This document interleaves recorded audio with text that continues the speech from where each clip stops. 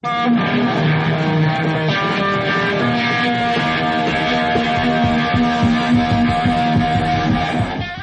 Gonzo, episode 149, recorded Saturday the 21st of September 2013. Fan response.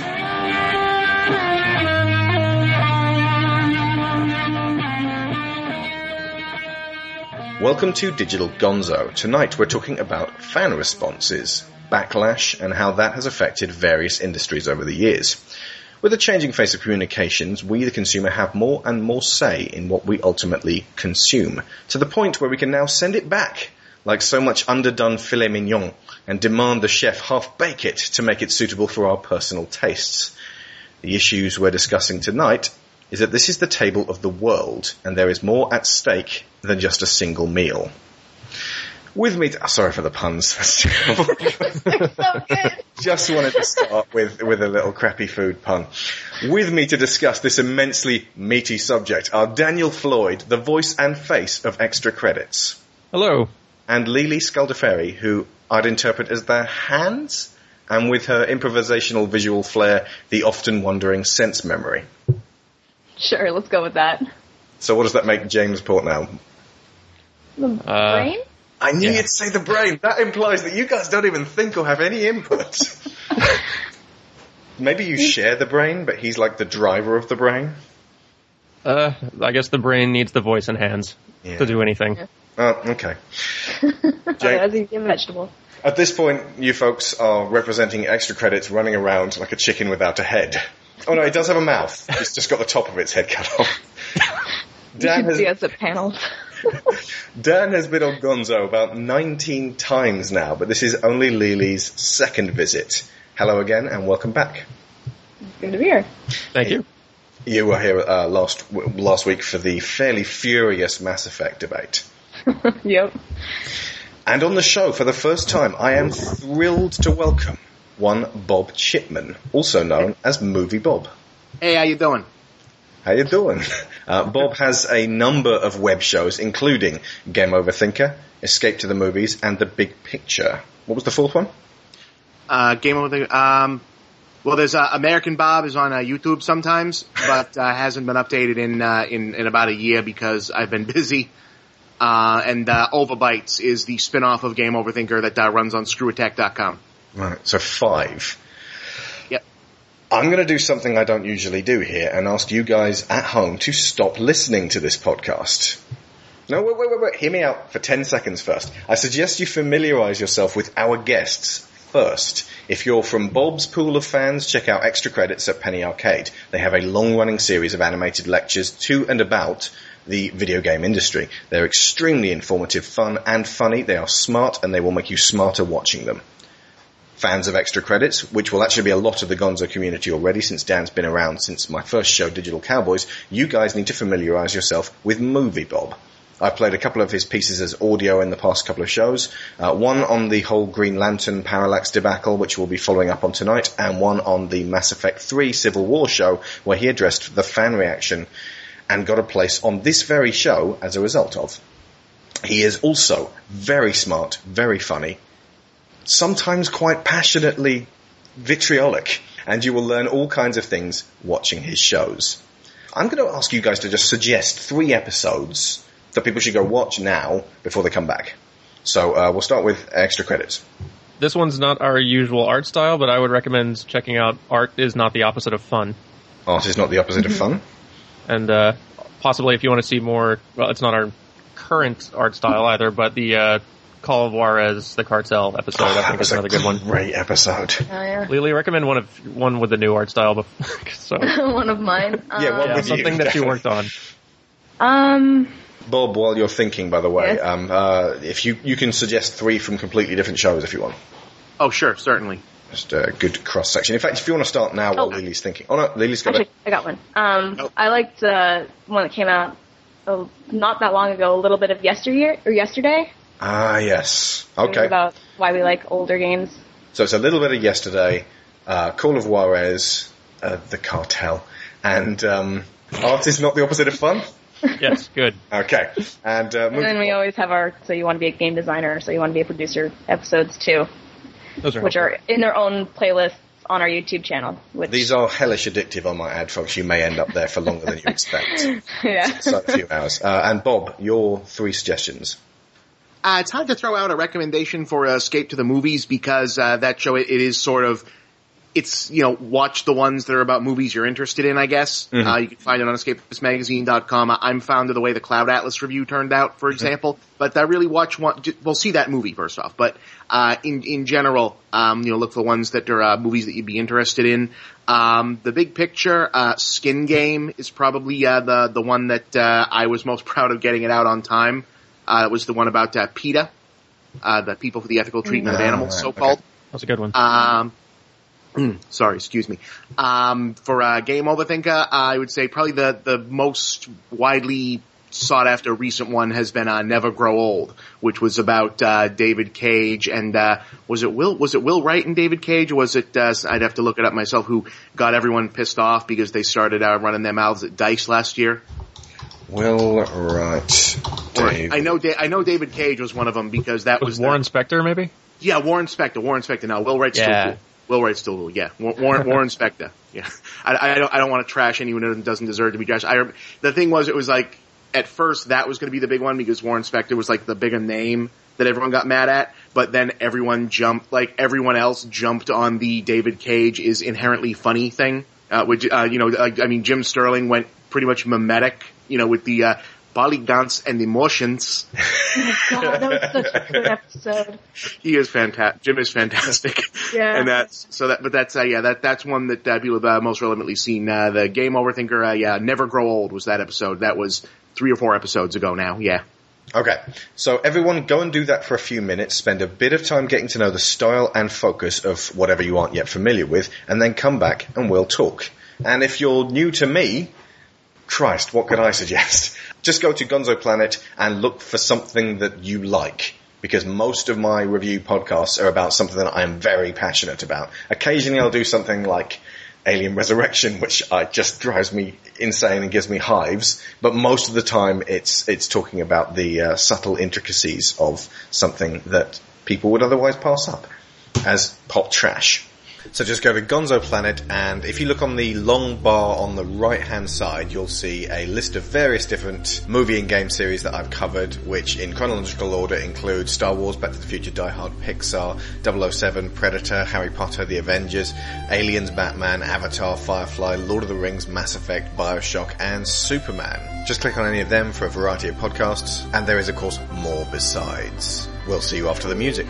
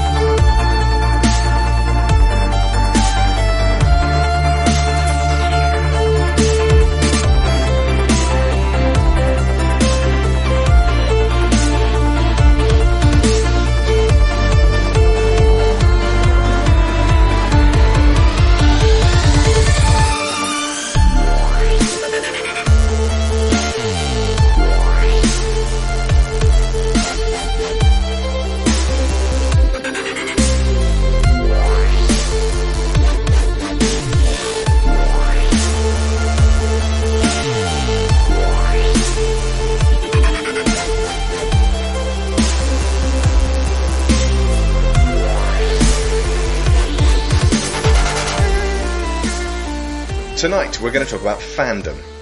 Let's start off by establishing who we're talking about, because the easiest thing in the world is to lump everyone into a big group, slap a label on them, self-entitled loudmouths, and make a clear division of us and them. But that's an oversimplification. There are many groups, many cliques, countless individuals out there who count themselves amongst no groups. There's a great deal of psychological complexity involved in all of this, and none of it becomes more valid through pigeonholing. There is prejudice tied up in lots of this, the concept of the other, of an established normality, and the constantly shifting goalposts of what constitutes a break from that. There is racism to be found, homophobia, misogyny, anti-Semitism, ageism, an unwarranted assurance that this is what's acceptable and railing against it is not, There's a level of aggressive defensiveness most often reserved for caricatures within comedy. There is a cultural and technological elitism, brand loyalty which reaches Taliban levels of blind ferocity. There's the co-opting and twisting of such smart TV shows as South Park, regurgitating points originally made in a satirical fashion, in a manner that shows many people missed that point entirely, and what they end up with is something asinine and devoid of applicability. At the heart of it all, you have people. Even the most odious and annoying, foul-mouthed, self-entitled, racist child on Xbox Live is a person. We are all alike in many aspects. We just go about our lives in ways and with worldviews that are spectacularly fucking different. Each one of these people was conceived, born, raised, found something they loved, met the internet, and found other people to discuss it with. How we go about this middle part is what we're discussing tonight. And finally, everyone walking the earth will die one day, and that will be that for them and for us. It is not our place to judge, condemn, or segregate. As much fun and as much of a relief as it would be to open a door to a parallel dimension and kick through it everyone who has ever abused us in the comments section on YouTube, we have to share the planet. And if we want a better time of things, we have to lead by example. A lot of times that means rising above arguments. Others, it's about arguing in a more effective way. And we'll be discussing our perspectives, classic examples of furious fan reactions, its consequences, and what that entails for gaming and movies and the various other mediums. Before we get into the main debate, I'm just going to play you one of Bob's videos. It's on The Escapist. It's called With Great Power. And this is from his show, The Big Picture. Okay, nerds, geeks, assorted and/or confederated dorkwads, we need to talk. Geek culture, here a term describing the increasingly amorphous mix of fandoms, subcultures, hobbies, etc., has always been known for strong opinions and very specific lines of demarcation. But there was always one thing that united all of it, a shared sense of overriding persecution by, or at least callous dismissal from, the so-called mainstream popular culture. In other words, for the bulk of the period wherein various nerd subcultures had a sense of themselves as a subculture, they tended to define themselves not just as what they were, but what they weren't. To be geek was also to be an iconoclast, willingly separate from and even rebellious against a larger, more powerful, and infrequently threatening mainstream culture. We were outsiders, outcasts, and self-styled rebels. Keyword in that sentence, though, were, because however marginalized and maligned we thought we were for a long run of this whole thing, we sure as hell aren't anymore. Oh, individually we may still be, to be sure, and not every aspect of any culture is going to be widely accepted, but in the big grand scheme of things right now, geek culture and the vast spectrum of nerd ephemera has largely come to dominate what we used to call the mainstream culture. Hollywood used to scramble to get their biggest movies into international festivals like Cannes for maximum exposure. Now they want to go to the San Diego Comic-Con. HBO's current answer to The Sopranos is Game of Thrones. Gadget fetishism is now hip. The functional space between the culture of computer nerds and the digitally unified mainstream world can be measured in microns. Pacific Rim is one of the most advertised movies on ESPN. Speaking of ESPN, have you seen what sports culture has morphed into over the last decade? Looks kind of familiar to me. Video games are both cutting-edge trendy to the point of obnoxiousness and also so ubiquitous that they're kind of square. Top man cave accessories went from antlers and taps to arcade stand-ups, pinball, and more high-end video tech than the Starship Enterprise. Speaking of the Enterprise, one of the biggest mass audience blockbuster movies this year was about Star Trek, while other contenders are built around Superman, Iron Man, and Wolverine. The Target Zero movie that every studio now wants to do their equivalent to is The Avengers. The original, not based on anything previous big movies this summer, include mech pilots fighting monsters and guys in powered armor invading a space station. My mother binge watches Once Upon a Time with the kind of attention I used to put toward Babylon 5. Doctor Who is a popular TV show in the United States. Hell, that should be enough to end the point right there.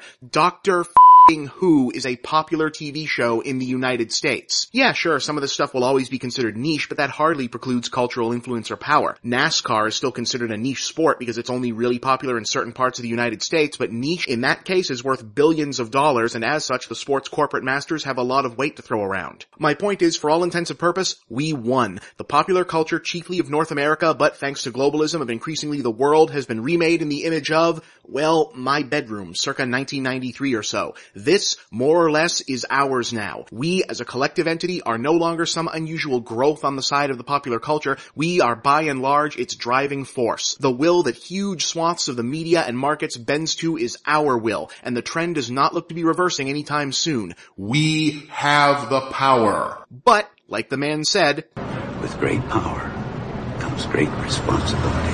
Geek culture may have started out as a sanctuary and gradually transformed into an insurgency, but whatever it is now is something else entirely. And while the iconography of the bullied nerd will always be a key part of geek culture's internal mythology, I propose that it's time for us to accept and indeed embrace that the defensive stance of a persecuted people no longer suits us, and that if we are to be the new mainstream, it is indeed incumbent upon us to take up the responsibility of that power to be a better mainstream than what came before. Because make no mistake, geek culture was never exactly perfect, and its flaws have unfortunately been magnified along with its cultural ubiquity. It was always an open secret, you see, that for all the pretense toward refuge for those who are different, geek culture was always chiefly thought of and built around really only one classical nerd archetype. White, male, heterosexual, cisgendered, first world with enough disposable income to afford their hobbies. And while it was common for idealized depictions of the culture to imagine that welcoming and understanding communities were the rule, after all, persecution must empathize with other persecution, yes, in reality, sexism, racism, and other forms of cliquish and exclusionary behavior were often the ugly underbelly of the whole scene. Now, that never should have been the case, period, but it's especially out of place now that so-called geek culture is such a dominant force in popular culture. A culture that built so much of its sense of self around resistance to persecution and oppression has no moral or logical rationale to become an oppressor itself when it attains a seat of power. And yet too often that's exactly what we've done.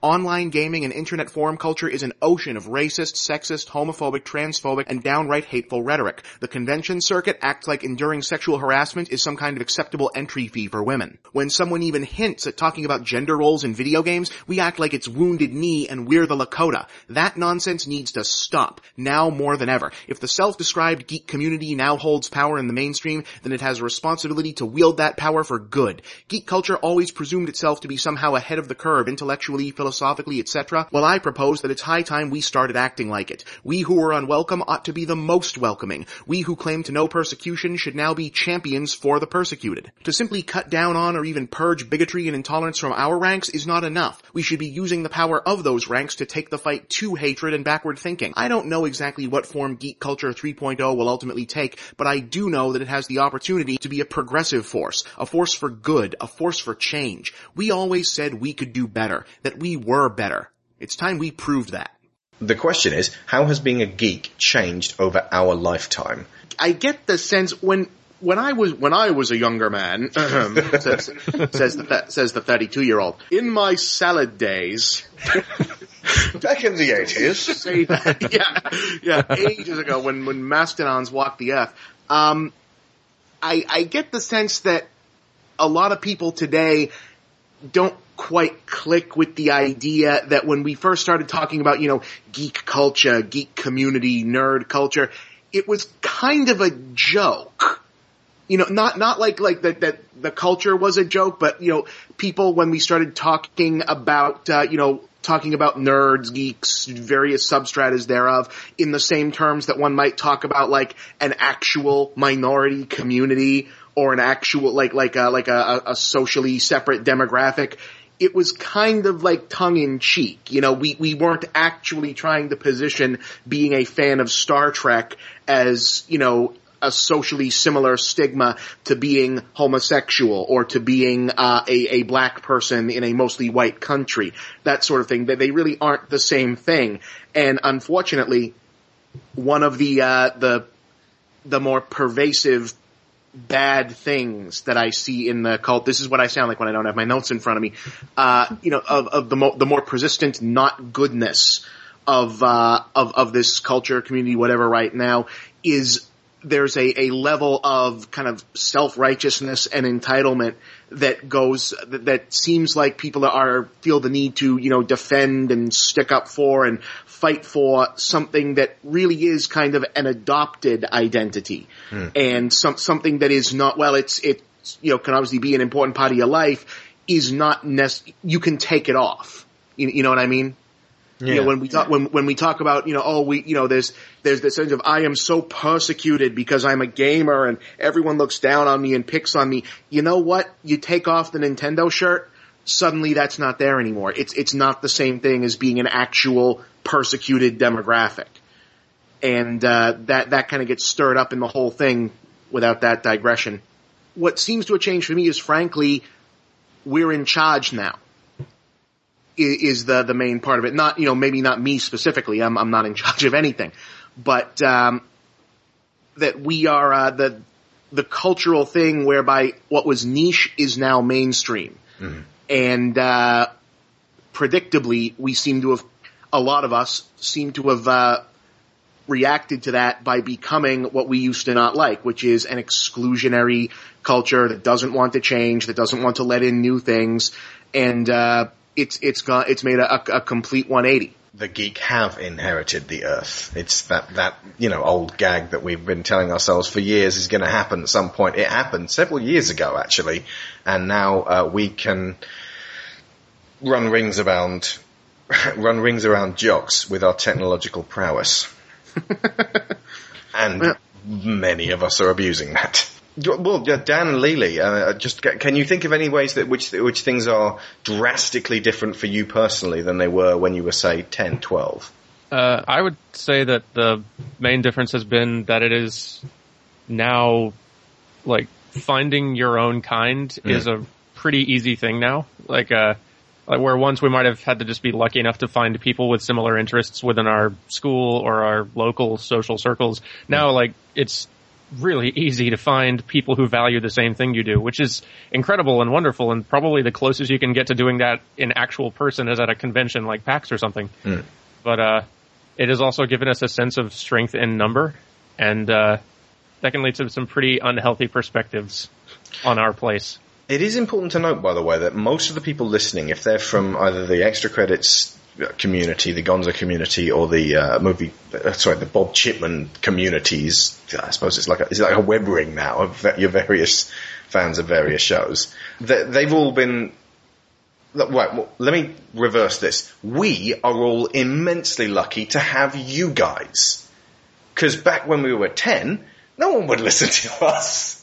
No one wanted to know what we had to say. Now you guys actually do listen to us and watch our shows and listen to our podcasts, and that is the greatest thing that could have happened to my life, at least ever. I'm blessed to have you guys, and to that end, you guys within our communities talk amongst yourselves in this smart, ordered fashion. I don't want to make assumptions about your communities, guys, but the Gonzo community are pretty accepting of all of these things which I've just listed as prejudices, and they're pretty even-tempered when it comes to things. There have been some Mass Effect debates going on, but everyone's kept it civil.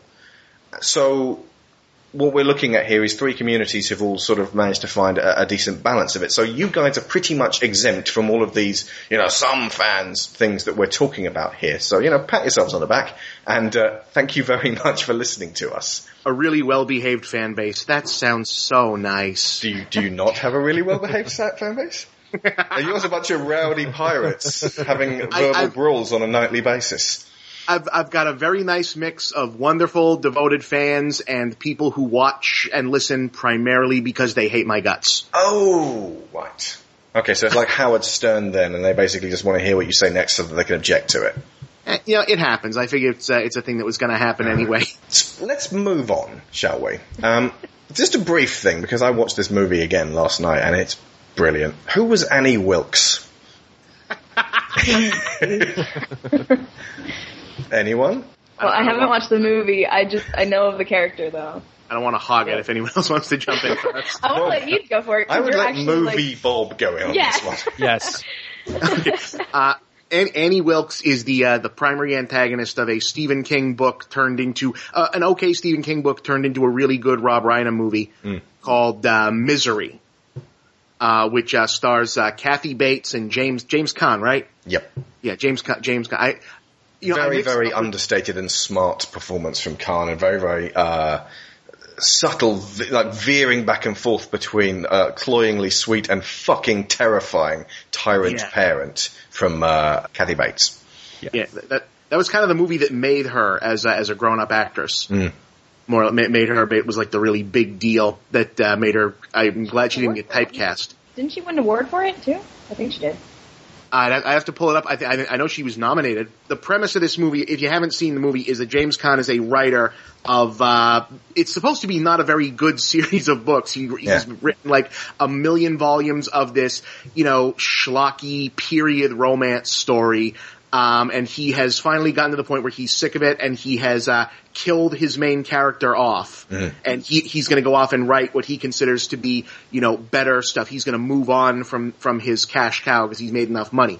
He happens into a car accident and is fortuitously rescued by this seemingly very nice, homebody, frumpy woman named Annie Wilkes, who turns out to be the world's biggest fan of his books and loves the character to death and has patterned her whole life after it. He is injured and has to stay in her house, and she finds the manuscript of the new book that he's written, which is very adult, and she does not like that. And when she gets the new book, which has only just come out. Right, it's just been released to bookstores, so she goes out to get it, and she finds out that this main character is dead. She goes insane and ties him up and brutalizes him and tortures him, and then orders him to write this character back to life. It's the ultimate movie about fandom. It really is. I mean, it's an unapologetic screed, because this is Stephen King basically writing a book that is like thousands and thousands of words of "Will you people leave me the fuck alone?" He writes a first draft of how to bring her back to life in this 10th book, and she goes, "Nope, not good enough, because this doesn't make scientific sense." That actually fucking happens. And she makes him rewrite it again. And it comes down to sort of like the character was stung by a bee and she was allergic, and it turned out that she was the long lost daughter of a countess, and that what he came up with is totally asinine, but she adores it. Yeah. Because it does make sense if you have an extremely trite imagination. Right. Now, I'm not saying that everyone or anyone who demanded a Mass Effect 3 ending is like Kathy Bates in this film. But it's a really good metaphor for the particularly loud ones. Someone's going to remake Misery with like comic book fans or gamers at some point, and it's going to be a great movie. But that sounds fantastic. Right, she did indeed get Best Actress for the Academy Awards, also for the Chicago Film Critics Association, also for the Golden Globes, also for the Saturn Awards, all for Misery. Oh no, she was nominated for the Saturn Award but didn't get it. So yeah, it is a tornado of a performance. And she what I got from her the most was that she was narcissistic, and that was a word that just kept recurring in my head while I was watching it. It was a brilliant parallel not only for an overbearing fan-creator relationship, but for an abusive mother-child relationship or wife-husband relationship. The level of control she was exerting was to prove her own existence and prove her own ability to change things, and it was chilling to watch. So by the end, when there is something of a tete-a-tete, I was on the edge of my seat, gripping my hands together, going, yes! I've never seen this movie, but now I really want to see it. It's on Netflix UK. I don't know about the US store. It's not available on US Netflix, but it is available on YouTube. When I remember when the first backlash of the Mass Effect ending came out, and I was talking about it. I was at school at the time, at game design school. And I was talking to a friend, and the first words came out of his mouth, which was like, well, yeah, gamers are spoiled and entitled. What did you expect? And my first thought after that was, well, what would they write if they thought they could do it so much better? And when you say, like, proving your own worth, that's kind of just the first thought that, springs to mind is, well, what would you do? How would you make it better? And a lot of people don't know how.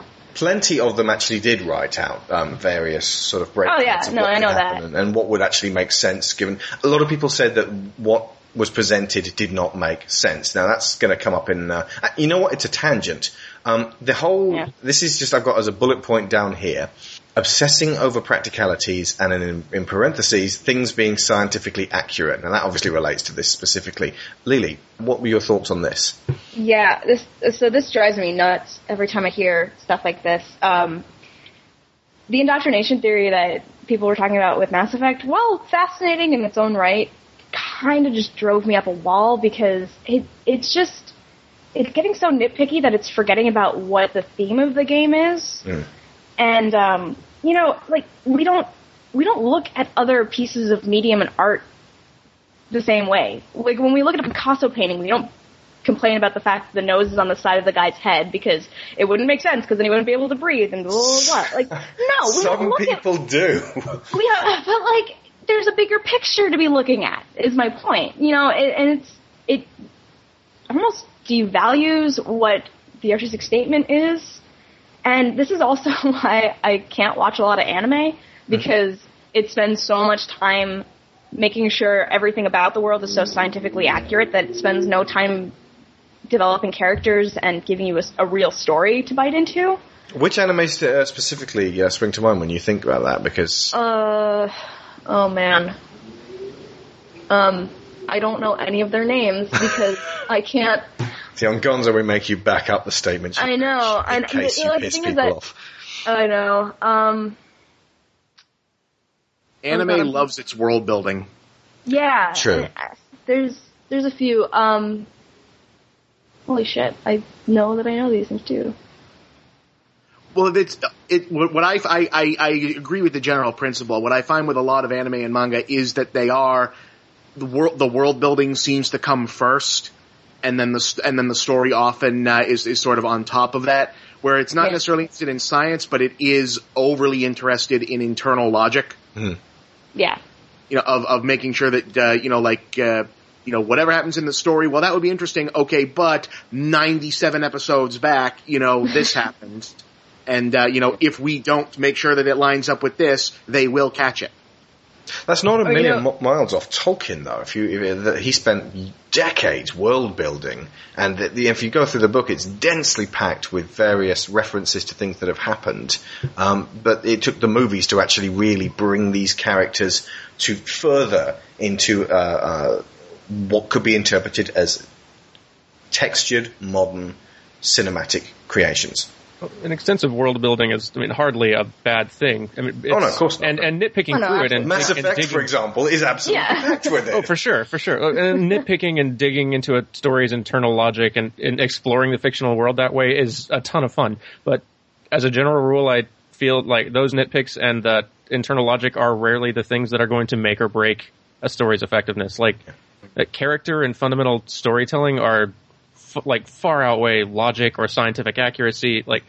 Even in a relatively science-based universe like, I guess, Star Trek, for example, whether or not the Enterprise gets parked underwater is not what's going to make or break the film's effectiveness. Like Lord knows Back to the Future movies have some weird internal logic inconsistencies, but who cares? Those stories and those characters are so entertaining, and It reminds me of Basil Exposition staring at the camera and saying, best not think too deeply about this one, folks. Yeah, I'm sure I don't expect a bunch of balloons could really make an old man's house float to South America, but who cares? It's really fun to nitpick, and sometimes those inaccuracies can be glaring as a distraction or a sticking point, but I very rarely find them to be the most important thing. See, I love to think too deeply into things. I love to come up with things that don't really make much sense, but I tend to forgive material that is brilliant at its core because my emotional response is the key. Yeah. Not my intellectual response. And I agree. I absolutely agree with that. I love talking about how, science and theories work, especially in Mass Effect. One of my favorite conversations to have is how would time actually be consistent in the Mass Effect universe if time is, relevant to a planet. But anyway, and there you broke the entire series with that one question. So, that's what I mean. It's so easy to break just an entire universe like that. But the thing is that that's not what I'm thinking about the entire time I'm playing it. It is fun to have those conversations. I have nothing against that. But every clock in the universe is set to Earth time. Yeah, exactly. Let's not give the nerd culture nitpick industry too much credit here, if only because I find it helpful to keep in mind that we generally only hear the really, really hardcore nitpick stuff come out as a way to justify the hatred of something that they already hate. Because if it's something that they like, it tends to get glossed right over. Yeah. Star Trek has always had, a very loose grasp of even its own, in-universe science. Yeah. The Enterprise, not being able to go underwater thing or whatever, it's a legit nitpick if you're big on the science of those things, but that comes up because they didn't like Star Trek Into Darkness. That's a very good reason for it. Star Trek Into Darkness was terrible. But, that's why. And that's your prerogative. And that's your prerogative. Carry on. But and that's when Bob left the conversation. No. It's just fine. It's just fine. It's similarly, back on video games when, notoriously, gaming culture has never ever wanted to talk about sexism, portrayal of women, whatever. Oh, hang on, we'll be getting to that in just a second, but yeah, carry on. But like Metroid Other M came out, and then suddenly everyone was Gloria Steinem. Now here's an attempt to attack a throwbacky Wii game. So man the horses, ladies. Suddenly every bro in gaming was, a gender studies expert and could talk all about patriarchy and could talk all about what a terrible influence Adam was as a character and this, that, and vice versa because now we have a chance to bring down Nintendo for ruining everything with motion controls. So by all means, let's use that. It's a good thing though that ultimately people are now able to access that level of information and sharpen up on things like that rather than just going, this is gay. But it's misusing that resource. It's a secondary thing. It's a secondary thing gone to like I love the way that Film Crit Hulk describes them as the tangible details. Like there's something you don't like, and if you can't find if you don't know storytelling fundamentals, perhaps you can't isolate why in a dramatic sense something doesn't work. You can at the very least find some scientific things that don't make sense. And whatever you can figure out that seems wrong with the movie, you can latch onto. Or game, I suppose. Kitchen knife is a very useful tool, but I'm not going to leave one out where an 8-year-old can find it. And a little knowledge in the wrong hands is a dangerous thing. Nice point. Yeah. And that comes down to the misuse of things that they've read. Like I said, the South Park thing. South Park's been going on for so long and has reached so many ears and so many people with its smart, dryly delivered message that a lot of the time is open to interpretation. They don't tend to say what they mean. You have to figure it out for yourself, and a lot of people don't. They take a lot at face value. Yeah. They also tend to conclude, well, Matt and Trey appear to think this, and they're smart, so if I think this, then I'm smart. Sometimes they mean the opposite of what they say. The South Park guys are an unusual case, because I believe them when they say that the show is nothing but them agreeing with one another. That it's stuff they find funny, it's stuff they agree with.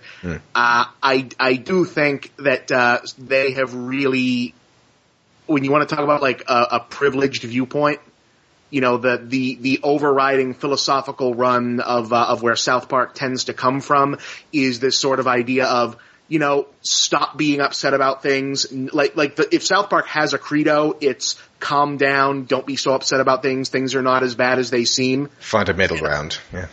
Right. Unfortunately, a lot of the times it feels to me, especially now as I get older, like in high school, South Park was, the smartest thing I'd ever seen. I was in high school.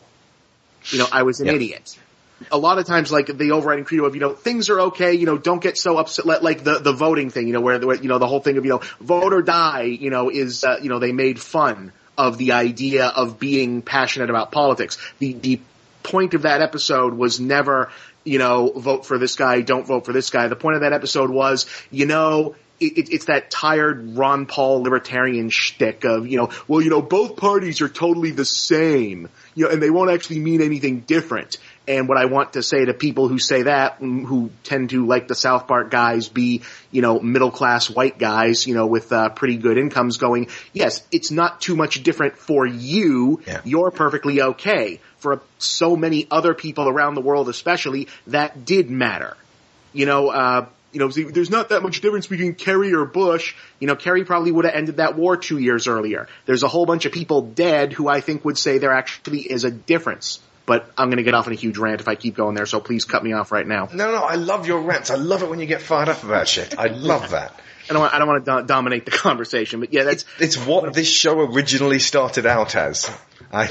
Anything which actually has a point to it, I nurture like a baby dinosaur. Oh, thank you. Okay, So that's the problem with South Park. that is the problem with South. Let us move on to the next section because this could actually become quite extensive. What are some of the most extreme instances of bitter fan outrage that you can think of that ultimately had no effect on the end product?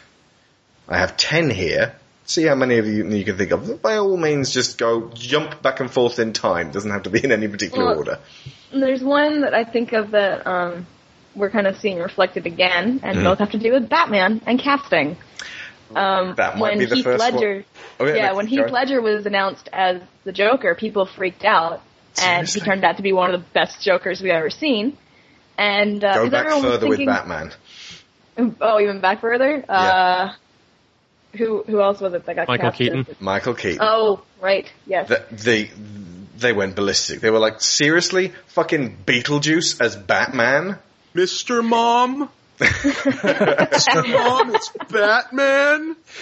Had that film been out before 1989, Multiplicity is Batman? Oh, God. So then obviously we're seeing it again with Ben Affleck as Batman. And Dan, you mentioned yesterday that this man is cursed to have his name combined with other things. For the rest of his life. Bennifer and Batfleck.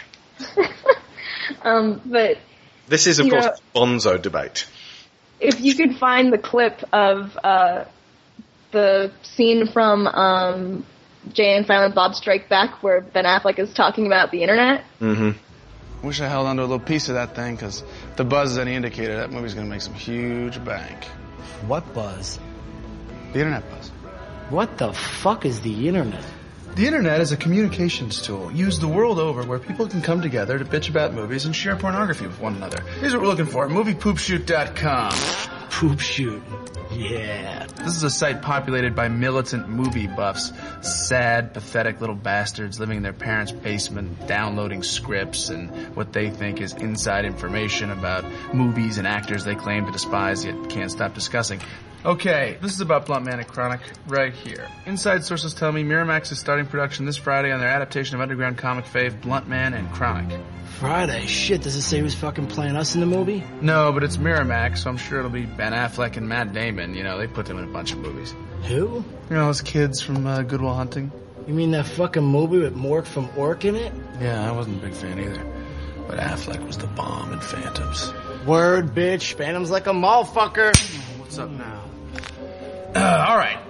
So here we go. Now this is the shoot back section. This is where the people who read the news get to chime in with their 2 cents. For example, we got a guy here with the chick magnet net handle Wampa1 opining on what he thinks about Blunt Man and Chronic. He says, Blunt Man and Chronic and their stupid alter egos, Jay and Silent Bob, only work in small doses, if at all. They don't deserve their own movie. He's got a point. Fuck him. What's the next one say? This is entitled, Fuck Them Up Their Stupid Asses. Blunt Man and Chronic is the worst comic I ever read. Jay and Silent Bob are stupid characters, a couple of stoners who spout dumbass catchphrases like a third-rate Cheech and Chong or Bill and Ted. Fuck Jay and Silent Bob. Fuck them up their stupid asses. Who the fuck said that shit? He calls himself Magnolia fan. All right, here, check this one out. Jay and Silent Bob are one-note jokes that only stoners laugh at. They're fucking clown shoes. If they were real, I'd beat the shit out of them for being so stupid. I, for one, will be boycotting this movie. Who's with me? Then there's like 50 more posts of people who are joining Spartacus here's boycott. I'm gonna kill all these. When I found that clip after everything exploded, I almost couldn't believe that I was seeing that. It seemed like a glitch in the Matrix. Like, he had to have known this was coming. People were abusing the Affleck was the bomb in Phantoms line, which is from that scene. Oh yeah. Spoken by Affleck. Yeah. People were saying Batman was the bomb in Phantoms. Let people have that one. Kevin Smith has written so little dialogue that you can actually quote without sounding like a jackass. It works all the time, yes. Let him have that one. Yeah. Okay, that's the one that I could think of. Keaton as Batman, Ledger as Joker. I'm struggling to think of anything else that surrounded the more recent Batman films. I went looking for this the other day to see if this had happened. I can't find any evidence that during the 1960s Batman anyone thought it was a huge deal at all that Catwoman was black in the 3rd season. Like, today, that would be huge. Yeah. That would be Daily Mail huge.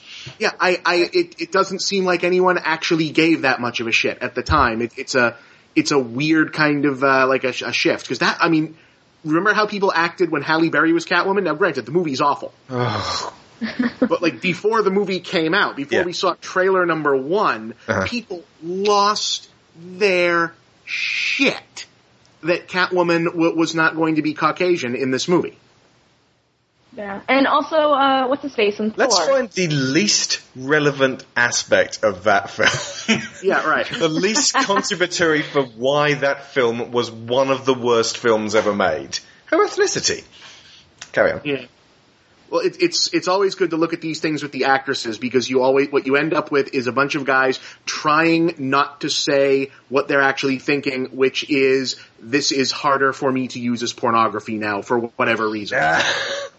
It's a whole bunch of, literally, look right between the lines of the people losing their shit about Halle Berry in that movie, and it's a whole lot of guys trying not to say that they find black women less attractive. I literally could not jacket a Catwoman because it's so bad. It would just cause instant and permanent floppery. You see, I was trying to be very clean about that, so yeah. Guys, this is not a very clean show. Good. Oh, good. Okay. Fun for the kids. In a similar vibe, Idris Elba cast as Heimdall in Thor. That caused a bit of a kerfuffle. I want a black James Bond just to see what the English papers say. Like I said, Daily Mail, that the first hour after that is announced, they'll be like, we can't say it, but you're all thinking it. And I also just want to see Idris Elba play Bond because that would be fucking incredible. That would be awesome. That'd be badass. I heard also people want him to be the Doctor. Oh yeah. The Doctor too. But he'd scare the kids. See, Bond is alright scary, but the Doctor's got to be somewhat cuddly. Okay, let me just bring it right back to a rather interesting one. Tom Cruise versus Anne Rice. Yep. Anyone remember this? Yeah. This was a movement spearheaded by the author of Interview with a Vampire, Anne Rice, when she found out that Tom Cruise had been cast as Lestat. She was originally, this is bullshit, this guy, fucking Maverick? Is my vampire, my Lestat, the guy I put so much effort into? And ultimately, being the creator, she had every right to complain. She had every right to say, what the fuck? She did also sign a contract that basically gave, what was that, Warner Brothers?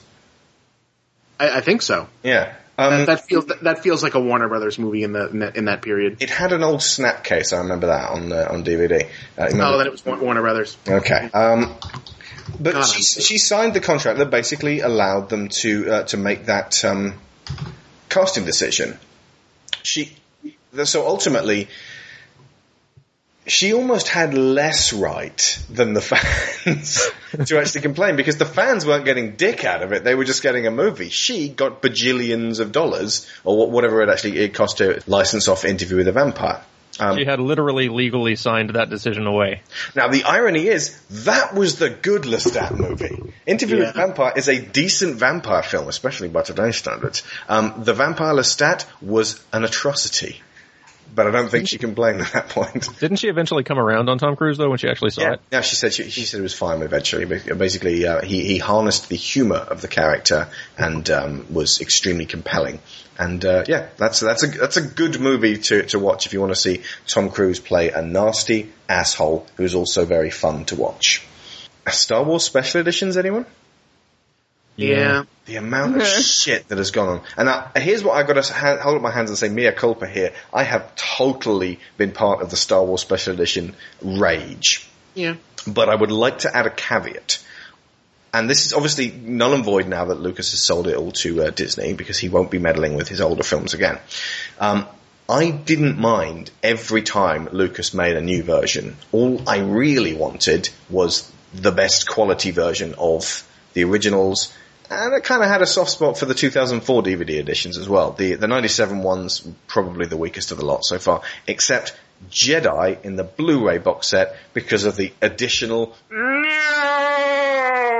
at the very end, which screws up the climax of the original trilogy. Yeah. So all I really wanted was, just to buy that Blu-ray box set, spend my money, that's fine. we've also, bought out the originals on Blu-ray as well. You can buy that for an additional blah, blah, blah dollars. I don't mind the meddling. I like as good quality as possible. What I now currently have are the original versions of the trilogy in non-anamorphically justified DVD, which basically is the little box in the middle of the screen. Yeah. Yeah, losing access to the original thing is really the main sticking point there. Yeah. Now, so obviously the Star Wars Special Editions thing goes off on a huge tangent, and basically we can't argue against a creator changing his creation if in the same breath we're also saying that a creator has every right to not change their creation. Ultimately, when it comes down to it, it's the creator's prerogative. Yeah, well, I think the main difference with that, and again bringing it back to Mass Effect, was the Mass Effect changed because the fans demanded it. Yeah. And then Star Wars changed because Lucas wanted it. Lucas was never really happy with it. Yeah, and I mean, and I am torn about it because it does feel like he's beating a dead horse now. And, well, I guess not anymore, because now Disney has that dead horse to deal with. And it's Frankensteining the shit out of that dead horse. There you go. But I always kind of feel like there is a certain point that you need to stop working on your own things, because it is a very real thing when you overwork something and then you break it. This is true in any art, any movie, anything. You need to let go of things and move on. Actually, now that you mention it, he did. And I think that may actually be largely down to the fact that people called him a horrible person on a daily basis. For years. But he didn't deserve that either. The whole George Lucas and Steven Spielberg raped my childhood thing about Indiana Jones was one of the most crass, genuinely unsettlingly heartless complaint I've ever heard about a piece of work. I have nothing but, dislike for pretty much everything that, was done to the original trilogy, and most of the prequels they're just not very good films. So as a fan, they're painful, but as someone who, tries to work in this business as well, at this point, if by the time Revenge of the Sith was coming out, I was very much on Lucas's side of, if he is at this point just doing this out of sour grapes, then I understand. Because people have taken there's a point at which, being disappointed morphs into like personal effrontery, and you really do have to get a life. Oh, absolutely. It's as much right as we have to feel a certain way about the films and games and whatever that come out. The artist has just as much every right to go back and recreate things. Whether or not they should, of course, is a different situation, but yeah. See, what I love is big box sets with multiple cuts of it. Has anyone got the Blade Runner multiple cut edition? Oh, yeah. That's fantastic, spiffy. You can literally just open the box and go, which version will I be watching today?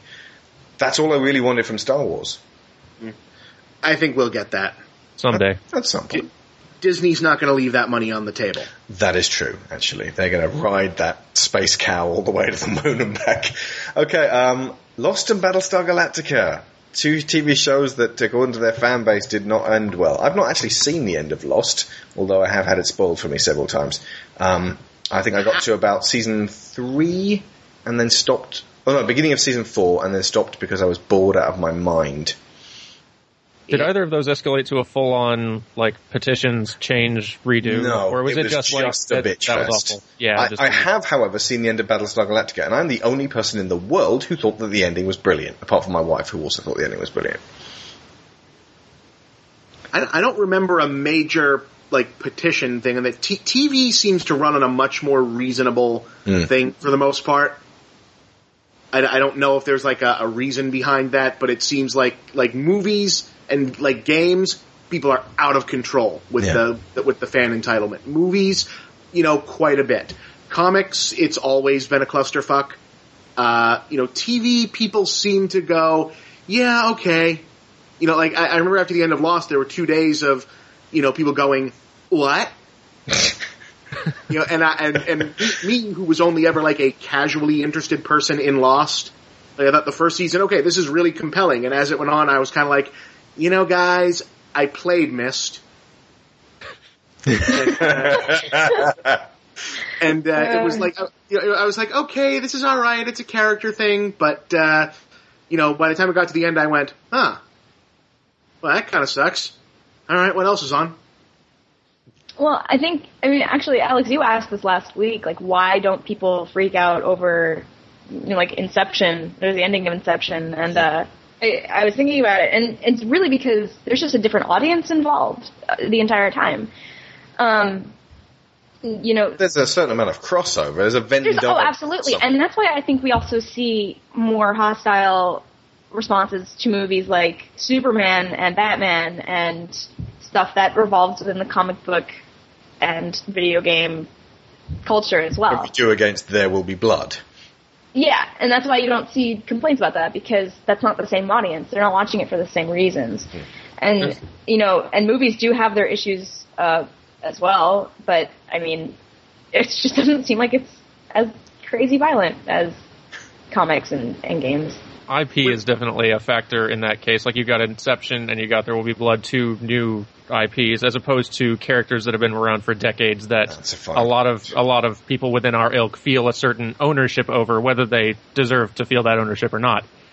That's it's like, I'm guilty of it too. I see Shyamalan's The Last Airbender and I get furious, but I mean, he was well within his rights to make it, but yeah, like I can understand the fury. But also, I think we can probably dispute that anyway. Yeah, but even if it wasn't the IP, it was just a bad movie anyway. You know, and it's kind of like one of those things where you watch it and it's like you should have known better. Like, I don't know. Last Airbender is just terrible all around. The movie. I stress the movie. Holy shit. Yeah. Oh, yeah, no, everyone knows. No, we know that. Yeah. You know that, Bob. Don't you know that? Don't you, Bob? Yeah, I know. Okay, anyone remember what happened when Devil May Cry came to 360? Yeah. Petitions. Sony, how dare you release our game on another platform? This is an immense what the fuck moment. I don't even understand the logistics behind that. It's tribalism. It's crazy. Like I said, Taliban levels of brand loyalty to the point where you don't even want someone else sharing the cake that they will basically make two cakes of. Right. You know, well, it's console exclusivity is stupid at this point anyway, but that's a whole other thing. Am I coming through okay? Nice. Okay. Console exclusivity is a stupid thing these days anyway, unless we're talking about like someone like Nintendo where that's the whole point, is that they're selling it to like brand their things. You know, the idea that like Devil May Cry, you know, was only ever on PlayStation because that was the only game in town when Devil May Cry was new. And then it shows up on 360. It's like, what are you upset about that you can't lord being able to play this game over Xbox owners anymore? But it's straight ahead tribalism. It's we don't want someone else to have something we have. You know, it's taking away something that they had used to define themselves as somehow special and better. It's, you know, it's Johnny Damon playing for the Yankees, you know, but, what do you want? This reminds me of a small child at their birthday party crying because all the other children are eating their cake. And it's like, well, you literally couldn't eat all that cake yourself anyway. Or like, you know, like I said, there is enough cake for everyone. It's not an issue. It's one less round of ammunition in the, like when you're going into battle with the console wars with other people on forums, like you've got all the exclusives that you can, that like all the pro and con lists you've got of all the exclusives that you just basically lost one less point of argument for that terribly stupid debate you were about to have. And as it turned out, Devil May Cry 4 didn't exactly set the world on fire anyway. No. Speaking of Devil May Cry, though. Oh, God, yes, proving once again that they are the nicest of all fan bases. The Devil May Cry crew shit their pants with pure fury when it turned out that Dante didn't have white hair and that he was... For some reason, emos have become the enemy. Why? emo is a politically correct way for them to say gay. Seriously? Let's just drop that right out on the table. They were upset that Dante, who has always been a fetish figure, but in the originals, he was sort of like the manga acceptable fetish figure, where it was he also seemed a little badass, whereas new Dante, seemed a little more like, the sexy male archetype in a Western model sense. He was a little less Vegeta, a little more Edward Cullen. Sort of made them a bit uncomfortable? You can say that. I'm not going to necessarily imply that, but it's a possibility. They also were angry that it passed over to Ninja Theory, who have a proven track record for really good characterization, versus Capcom, who don't. It's difficult to tell how much the fan outrage has affected this one. The game itself obviously was not heavily affected at all. They went forward as they were planning to. The main thing will be to see whether or not Ninja Theory ever gets Devil May Cry again, or if the next announced Devil May Cry game will probably tell us a lot. See, I want people to support Ninja Theory. This is one of those, the fact that they use performance capture makes them special. I want to see performance capture just brought forwards. It's like with Image Movers Digital. I really cared about that studio. And now they are dead. Thank you. I did love that game. I hope they, Ninja Theory really deserves to have a huge success at some point. They've had lots of good games that have been received pretty well. I would love for them to get a huge hit at someday. Yeah. This one's probably not going to be massively familiar to you guys. If it is, then let me know. If you've heard of the Earth's Children series of books? I have not. I have not either. This is just a good example of the differences in medium. The last book that was brought out, The Land of Painted Caves, basically rounds off a very, very long-standing series, decades old. And it is empirically rubbish. Is this the Isla series? Yeah, Isla. Okay, yeah, all right. It is... Jean M. Aul. Yeah. Right, so much of Jean M. Aul's fan base complained that this book was terrible and it ended in a way that just seemed to fall completely flat and didn't take the characters in a way that it made sense to. Now, interestingly enough, almost no one was able to read it and go, no, do you see what she's done here? It really did end up just basically as it was a mess. But that's where it ended. They complained, they let it go. Because that's what happens with books. Yeah. When I heard that had been published and that this was turning into a big deal, my reaction was they were still writing those. Yeah. This is the Clan of the Cave Bear series. This is what it's probably better known as. Yeah. Because people remember the first one in the series because they made it into a god-awful movie. With Daryl Hannah in kabuki makeup.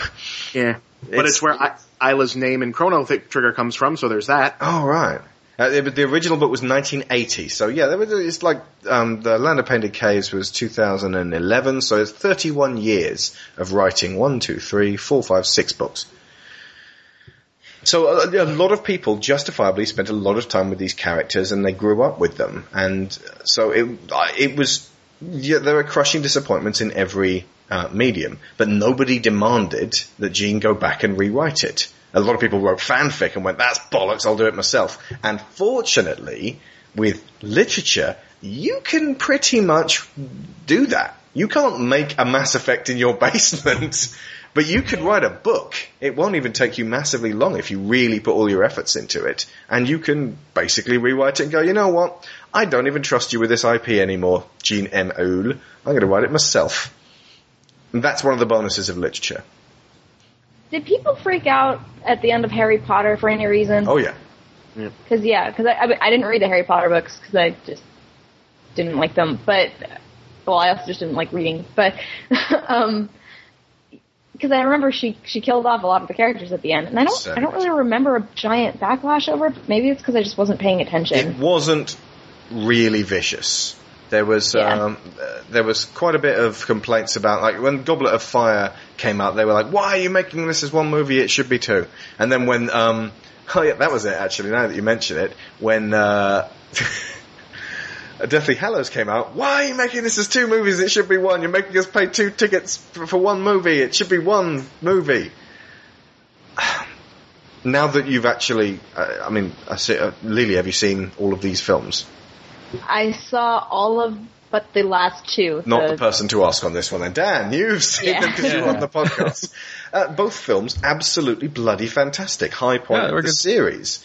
They made absolutely the right choice. Yeah, the split I think was a pretty smart decision. There have been various backlashes on the whole, why are you making us pay to see two movies? Like Kill Bill, they were like, why are you making us pay to see two movies? It's like, you don't have to see both. Films get sequels all the time. Why is that okay? Also, you're getting more of a good thing. Yeah. Why are you complaining? It is a redundant... basically, if it's like with The Hobbit, people were complaining this should be two films, it's too long and it's too bloated. There actually may be something in that. We'll need to wait until we get to the third movie, but we can't make that informed assessment until we've seen all three. But people were like, Peter Jackson is ripping us off!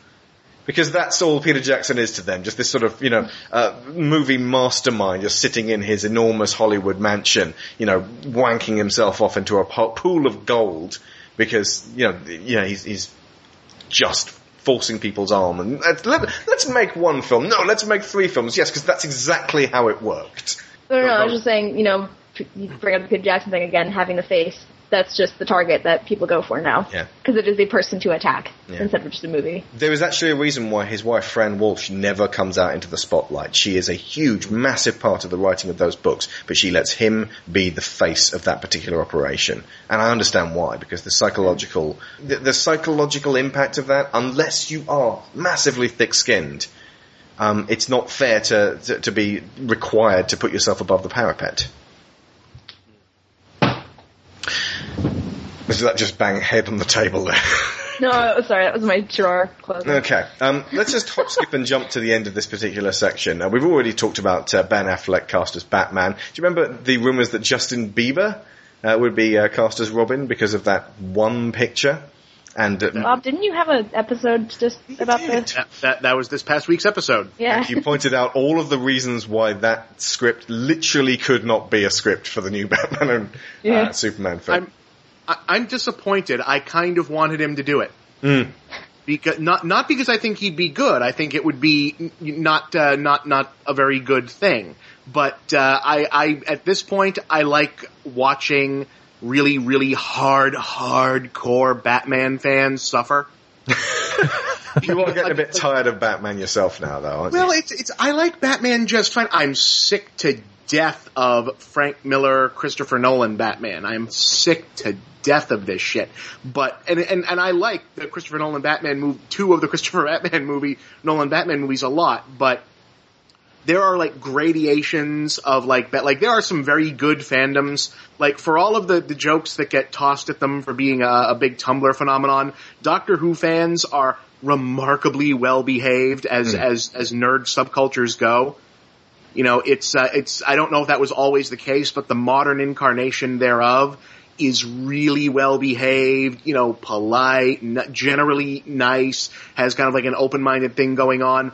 Batman fandom right now is the pit of bad nerd behavior. It is the worst goddamn fandom on the planet.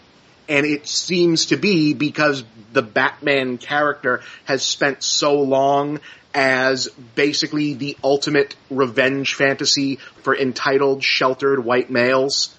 That's all it has in terms of like really boisterous voice. So, you can change Superman and people go, yeah, okay, Superman, it goes through, Spider-Man, it goes back and forth in the movies, but when you do anything to Batman that would make him less of this Paul Kersey Punisher, go out and punch, the criminal poor to death because I'm sad about mom and dad, and yet somehow I'm still rich. If you do anything to that, people flip their shit because you're picking at something that they've adopted as like this ultimate survivalist asshole fantasy.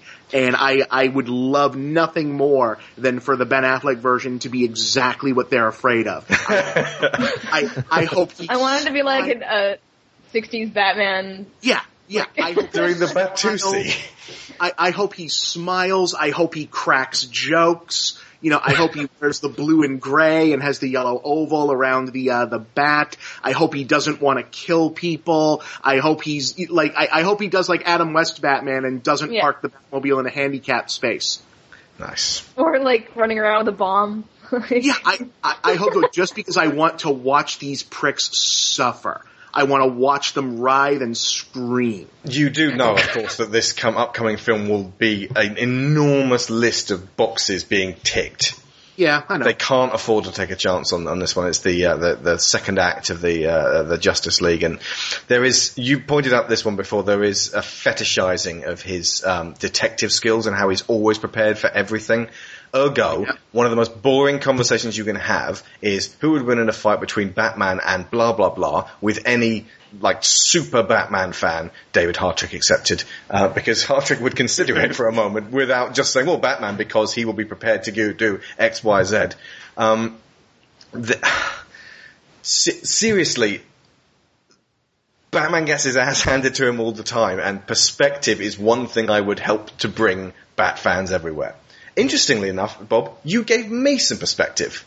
When I was watching your, you sent me the fourth of the, going back to the old, the original 4 Batman films, not counting the Adam West one, and I watched Batman Forever, cringing all the time. I actually ended up combining Forever and Robin into one podcast, which was tough to get through, but actually ended up being really funny, and I was very harsh on Forever, but you pointed out a bit which I completely missed. At the very end, he says, I'm Batman and Bruce Wayne, not because I want to be now, because I choose to be. And you pointed out that that is a psychological barrier breached, and that is a circle coming around. And that's brilliant, and that was actually a really good bit at the end of Batman Forever. However, it's just surrounded by an enormous explosion of neon shit, which I can't stand, especially Jim Carrey's ridiculous performance. But you did point out that there were deeper things in there was a deeper aspect to that film, and I will give it a bit more credence next time. They were trying. If you get the DVDs have a lot of deleted scenes on there that... Oh yeah, no, I watched them all, yeah. I don't know would have made it a better movie because I don't... The bit about the journal would definitely have improved it. Yeah, but then you've got shirtless Val Kilmer hugging a giant bat. But that would make the Bat fans angry. Have we all seen this? I've seen it. I have not seen this. Describe it. It's in Batman Forever, the movie that we got was cut to hell by the studio. I don't know if it ever would have been good, but they made all kinds of demands of the production of Joel Schumacher, who actually wanted to do something more akin to Batman Year One at the time, and instead they wanted more of what was at the time a new phrase, toyetic. Yes, I'm sure, Dan, you must be familiar with toyetic. Yeah. Have you been asked to make extra credits more toyetic, Dan? Because I want those figures. We want to be more toyetic. Yeah, we want toys too, actually. Carry on, Bob. Do be aware I have gone into these films in excruciating detail, so you might just be retreading old ground. Gotcha. In the finale, there's an effect that they keep using in Batman Forever of a big bat with red eyes flying towards the camera that they use as an overlay for scenes for like the Riddler having a nightmare about Batman and Batman having a nightmare about himself. That's originally part of, in the movie, in that scene where Bruce Wayne where he's talking to Alfred in the Batcave, and then he talks about himself and then figures out he wants to be Batman again. There's a whole stretch where he has the vision of falling into the cave and the bats coming around him, and it's represented by this figure of the big bat flapping. What we don't see is they actually built a giant animatronic of what looks like the Man-Bat. I was just saying, yeah, like Kirk Landstrom. Of a huge bat with huge wings that's meant to be slightly larger than Val Kilmer. And the way that they visualize Bruce Wayne recommitting to being Batman in a new way is this like Vision Quest scene of Val Kilmer sort of, like stripped to his pants, shirtless, in really good shape at the time, standing in the middle of this cave, bathed in white light against otherwise blackness, opening his arms in outstretched crucifix pose so that he can be embraced by by this giant animatronic bat, and then it fade cuts to him and the bat having merged into Batman once again. It's the I would have swapped that scene thing for any other scene in the film. The diamond robbery. It's incredible. It's weird because you look at this and you think, they really thought this was gonna wind up on screen in this, huge budget movie. It's not a great animatronic, that's probably part of it. Extended cut, we demand it. Yeah. Okay, so if you folks are new to Gonzo, Digital Gonzo 85, Batman Forever / Batman and Robin is where I go into that. That is one of the various Batman movie podcasts that I've done.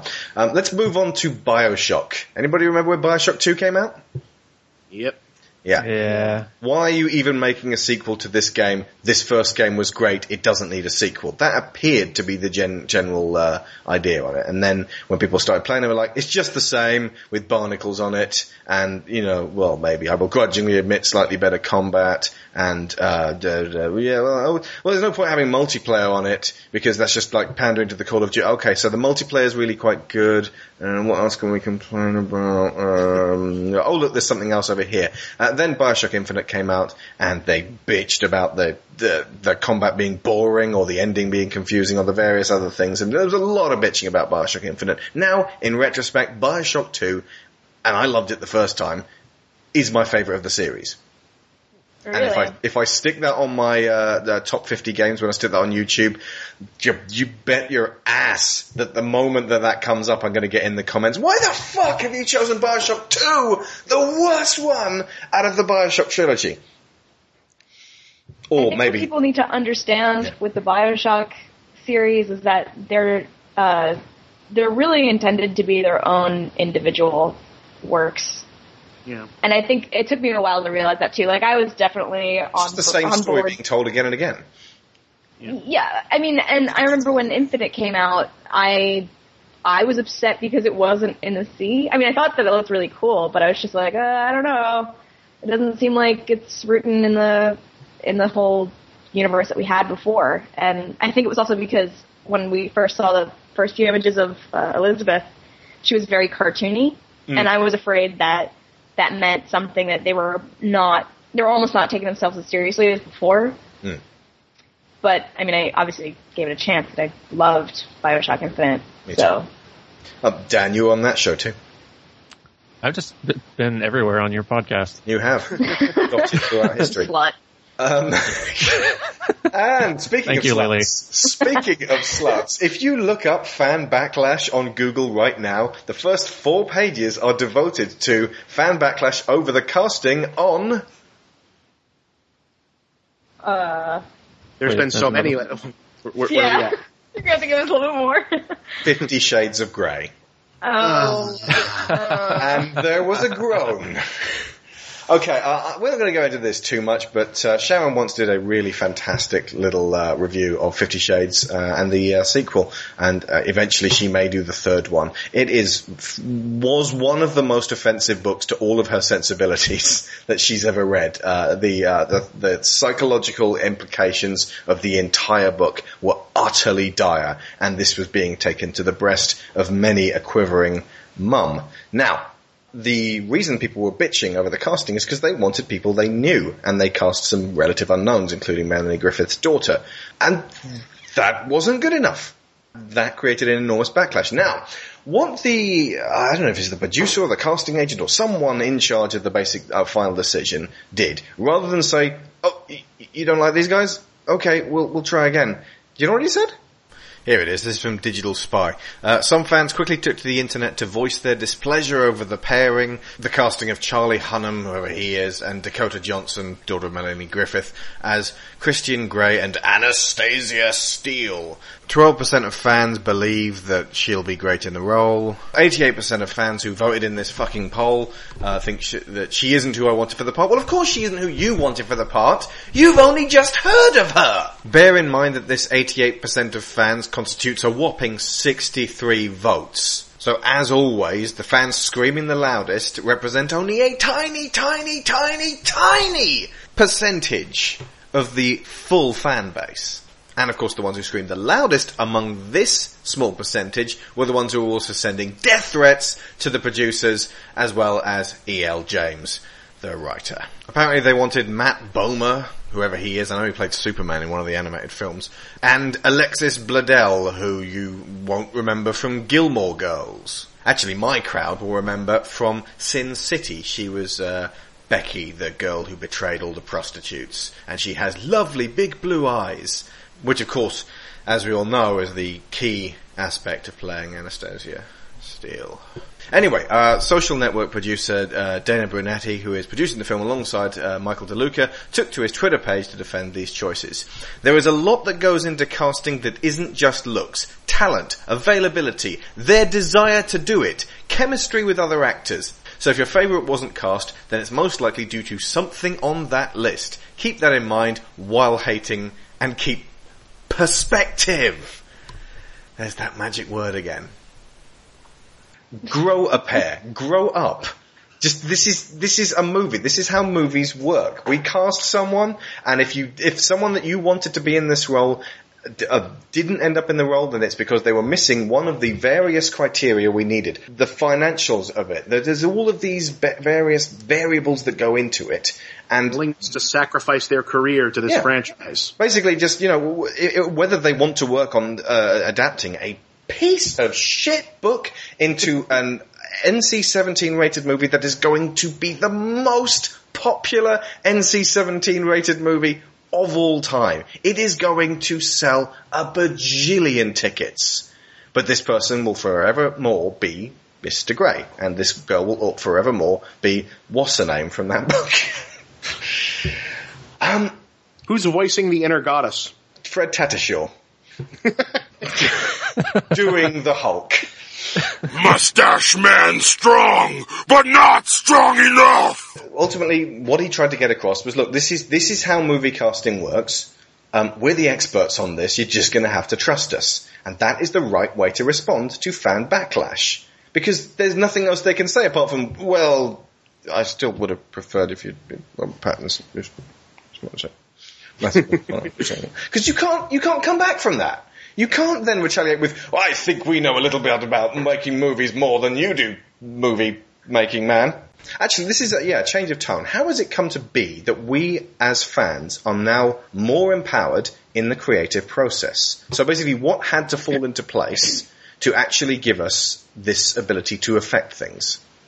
The internet. Yeah. Is the short answer. But it really is, though. If you think about it, like, the reason why we didn't see as much backlash as we used to is because we have a much bigger tool to be loud on.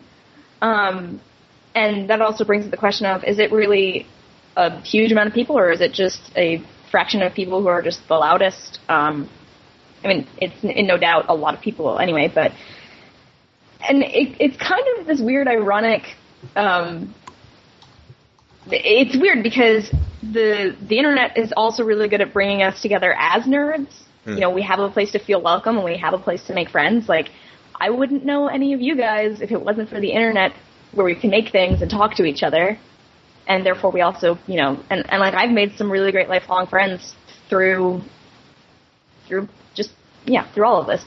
And then it's also just this big, mess of, there are just really dark places on Reddit, and there are really just dark forums that get very angry. And I think when you have that mixed with the ability to be anonymous on it, and also people feel entitled because they're spending money, so therefore they have the control. They feel like they have the control over the artistic statement that somebody's trying to say. Like they're investors somehow, yeah, shareholders. Exactly. The internet changed fandom so much, partially because it allowed everything to have a vocal fandom. Like, previously, you had, like, Star Wars, Star Trek, Doctor Who, fine, had, big vocal fandoms. They published fanzines. Comic books always had the convention circuit separately from everything else, so there was always a greater meeting of creators and fans. But, like, there are fandoms that did not exist before, like, are we all familiar with the movie Legend? Yes. Ridley Scott's movie. It's a pretty good movie with Tom Cruise. Is there now a bunch of what are they called, crab heads? That movie did not have. It had people that knew of it, Yeah. But like the only reason that ever came out on like a big DVD release with all the different music and cuts was because people who also liked this movie found each other across the ocean of time through the internet. And as I was like, wow, hey, there's actually a lot of people that like this. I mean, none of them seem to live within walking distance of one another, but they exist. Yeah. The actual numbers at stake here, though, because if you remember, the folks who were trying to retake Mass Effect, who, when they got together, called themselves Retake Mass Effect 3, they boasted 140,000 supporters.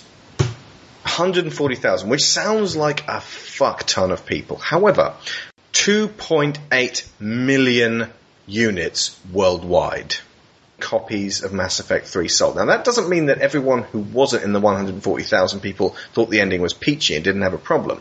But it does mean that the vocal minority were 0.5% of the total amount of people who had actually bought Mass Effect 3. That's not a majority voice. That's taking it upon yourself to change something that many other people may not have actually wanted changed. Yeah, that's what I mean by, is it actually the larger number or is it just the louder number?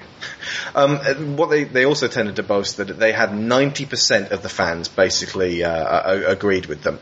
It was 90% of the people who had actually logged into the BioWare fan site, gotten themselves an account, and then voted on this particular issue, should we or should we not have a new ending.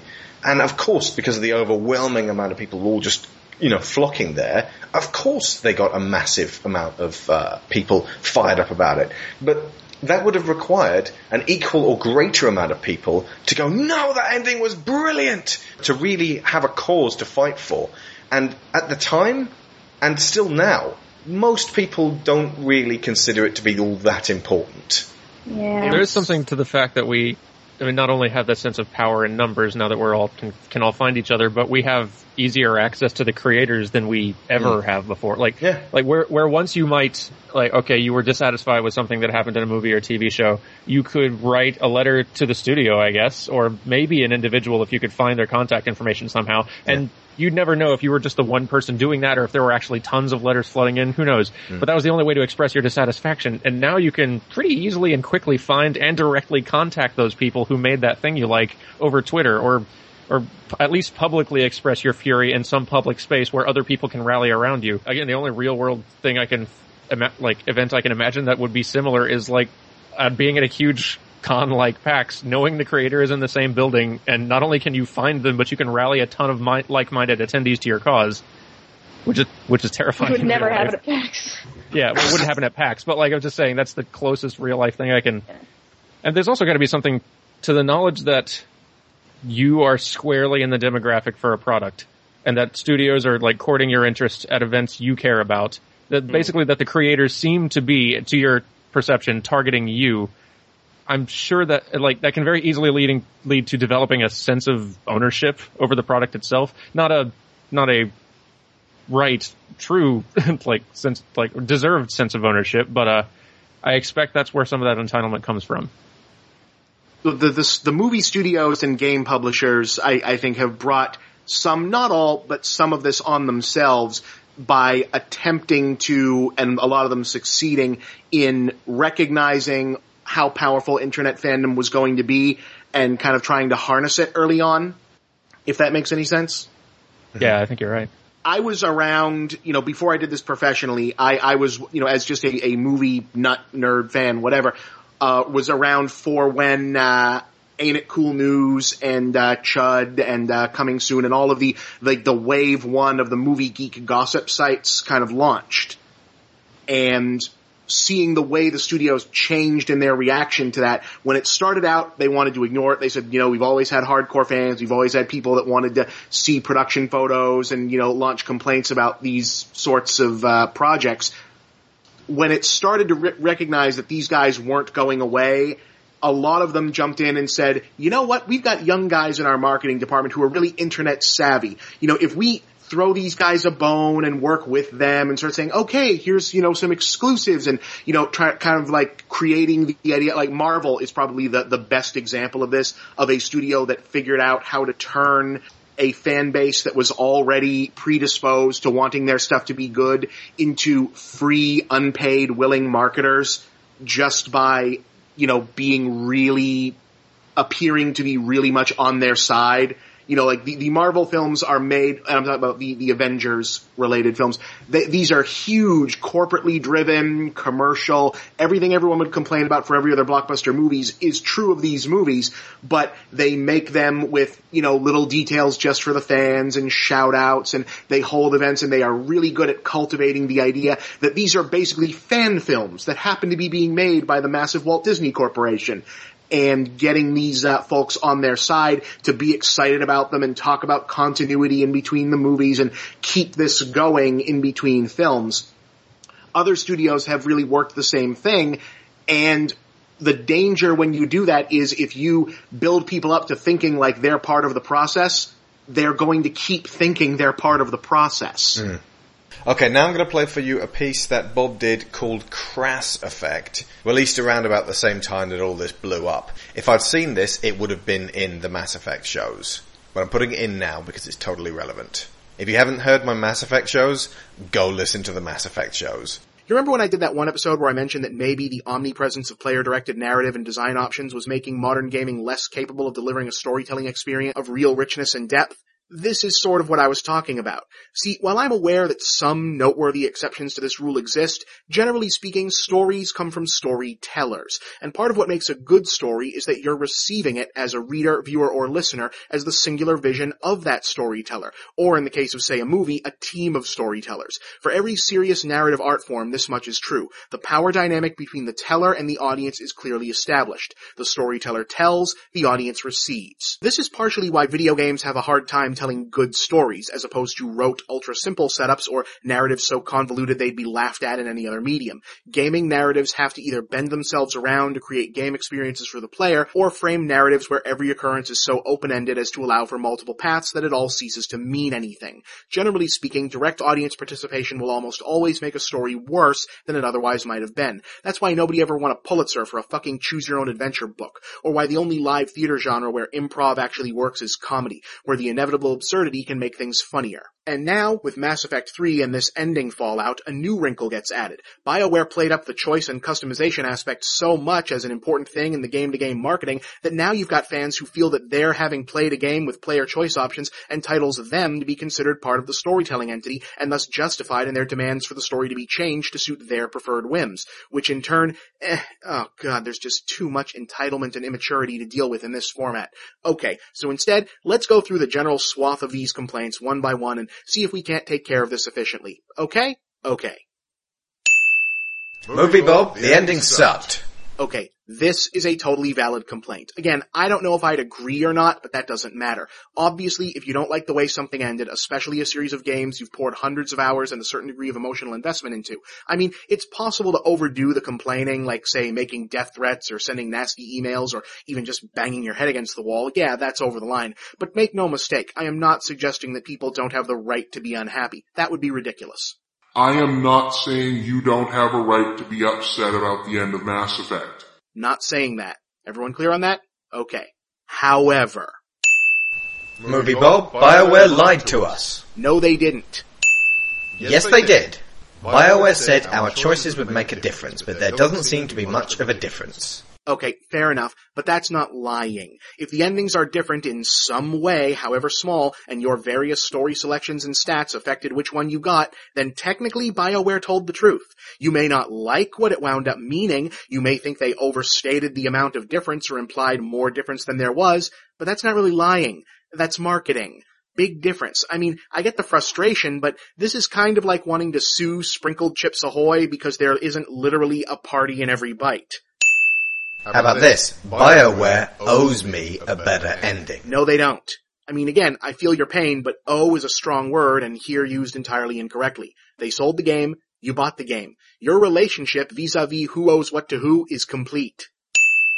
But I put a lot of work into these games, so I deserve a better ending than they offered. Morally, you might have a point. Might.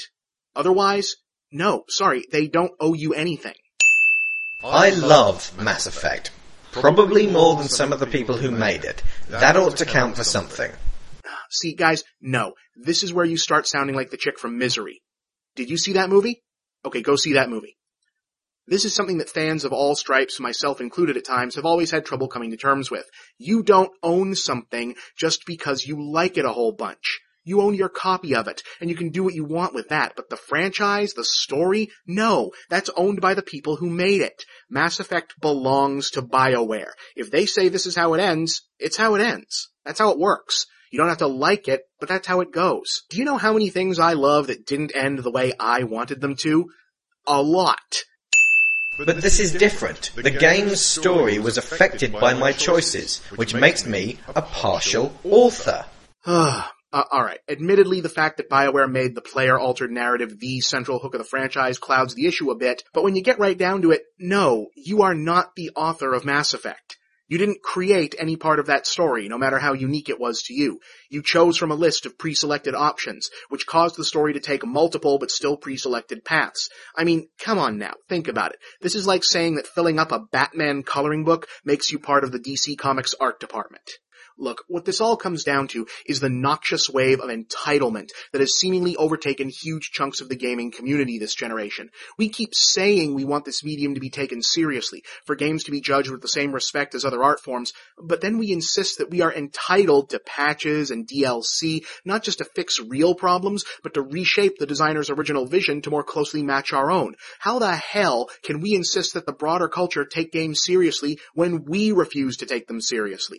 If Mass Effect is to be judged as a narrative work of art as worthy of serious consideration and analysis as a similarly epic film or book, and I've been listening to Mass Effect fans insist that it is for the last 5 years now, then it needs to stand and be counted as one, as a complete, definitive thing in and of itself, perceived flaws and all. And if gamers want to be taken seriously, hell, to be worth taking seriously in the first place, we need to get over this perception that every game needs to be this malleable, empty thing that we can just patch and tweak to meet every one of our damn whims. If we don't, the medium will never grow as an art form, and we will never grow as gamers.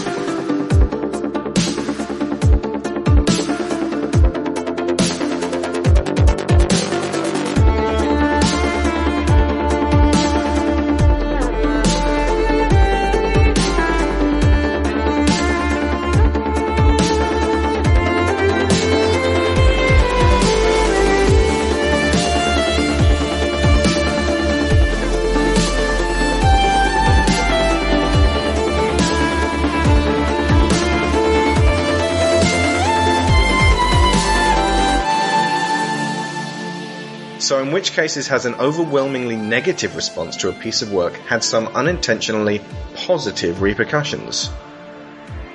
That's a good one. Can you think of any? I've got 2 here.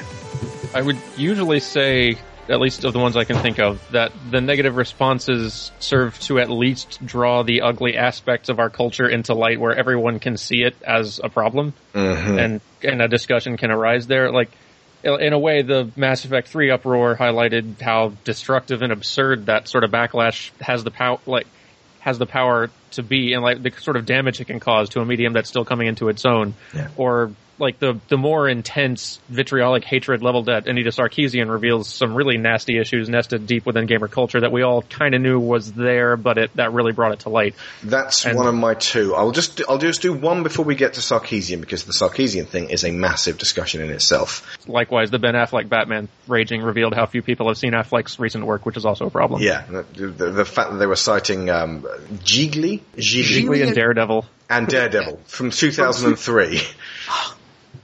This community, people really need to step outside of their own culture once in a while.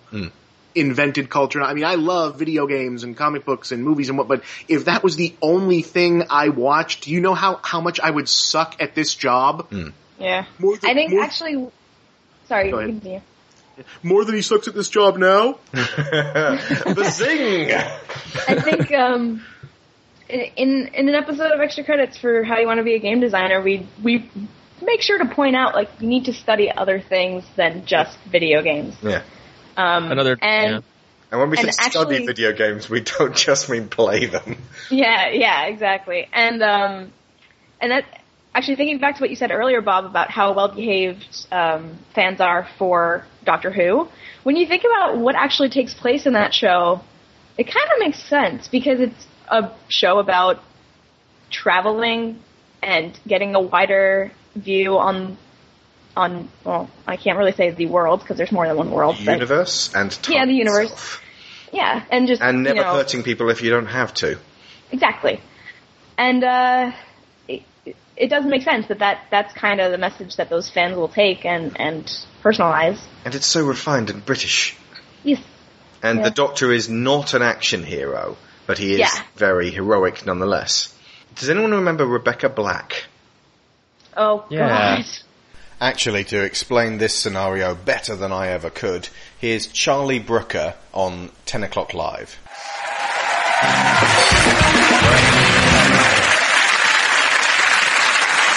Thanks. Now, in its short lifespan, the social mass yabbering site Twitter has changed the way news is disseminated, the way stalkers track their prey, and the way Jason Manford relaxes in his dressing room. It celebrated its 5th birthday this week with this uplifting promotional video in which entrepreneurs, rappers, politicians, astronauts, and arseholes celebrated its inspiring magnificence. But Twitter isn't just for fun. In the past few weeks, it's played a central role in toppling bona fide international hate figures. President Zayn al-Abidine Ben Ali, Hosni Mubarak, Muammar Gaddafi, and now Rebecca Black. Yes, Rebecca Black, a 13-year-old amateur wannabe pop star whose parents paid $2,000 for her to record this song and video called Friday, which became an online sensation thanks to its superb visuals and frighteningly profound lyrics which explore the intangible beauty of Fridays. Friday, Friday, gotta get down on Friday. Everybody's looking forward to the weekend. Friday, Friday, getting down on Friday. Everybody's looking forward to the weekend. Yes, it is the world's first song with less than one note. It actually sounds like a wasp trapped inside a polystyrene cup, rasping the words Friday, Friday, gotta get down on Friday forever. Before long, 40 million people saw it, and hundreds and thousands of them were so moved they flocked to Twitter to complain to 13-year-old Rebecca directly, calling her a whore, urging her to commit suicide, and genuinely participating in the single biggest act of bullying in world history. A startling number of the most vicious messages seem to come from angry Justin Bieber fans. People who actually enjoy listening to the dickless mewlings of this quasi-sentient toy thing.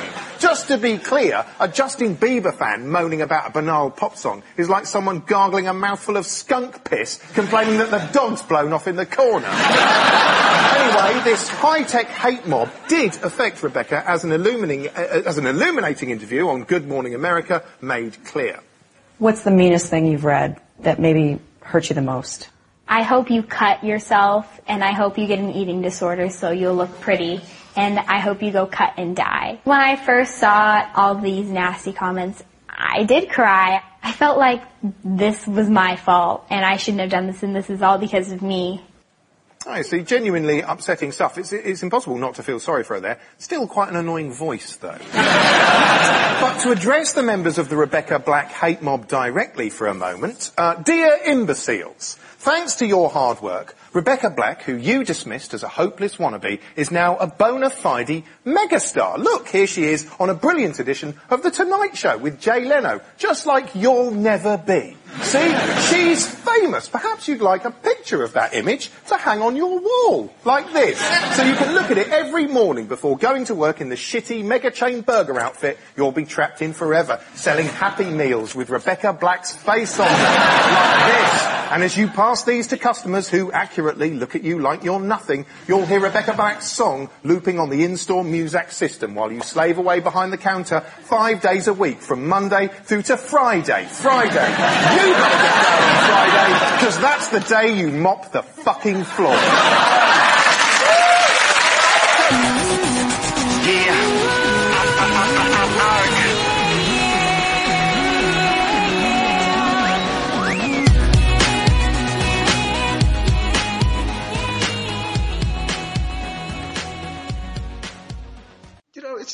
vanity project. She's just some girl. She doesn't deserve this shit.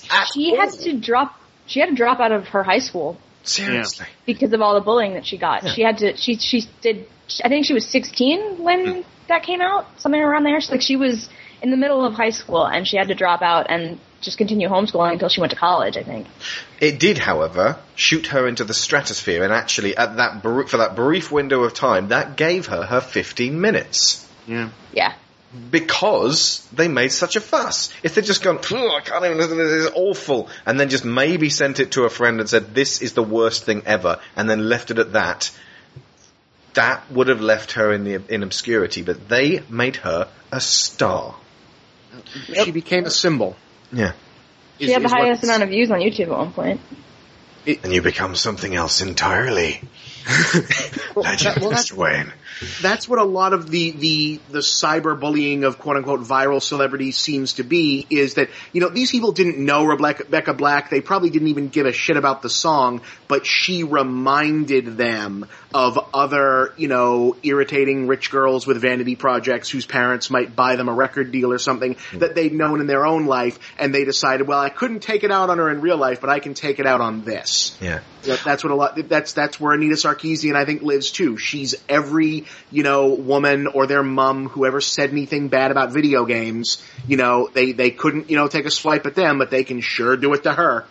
I loved what you said about Justin Bieber being perfectly pitched to be just right for the, teeny bopper fangirls who scream whenever someone like Justin Bieber comes on stage, to be just right to get their attention, and to also be just the right pitch to get the attention of everyone who hates that kind of music and keeps talking about them.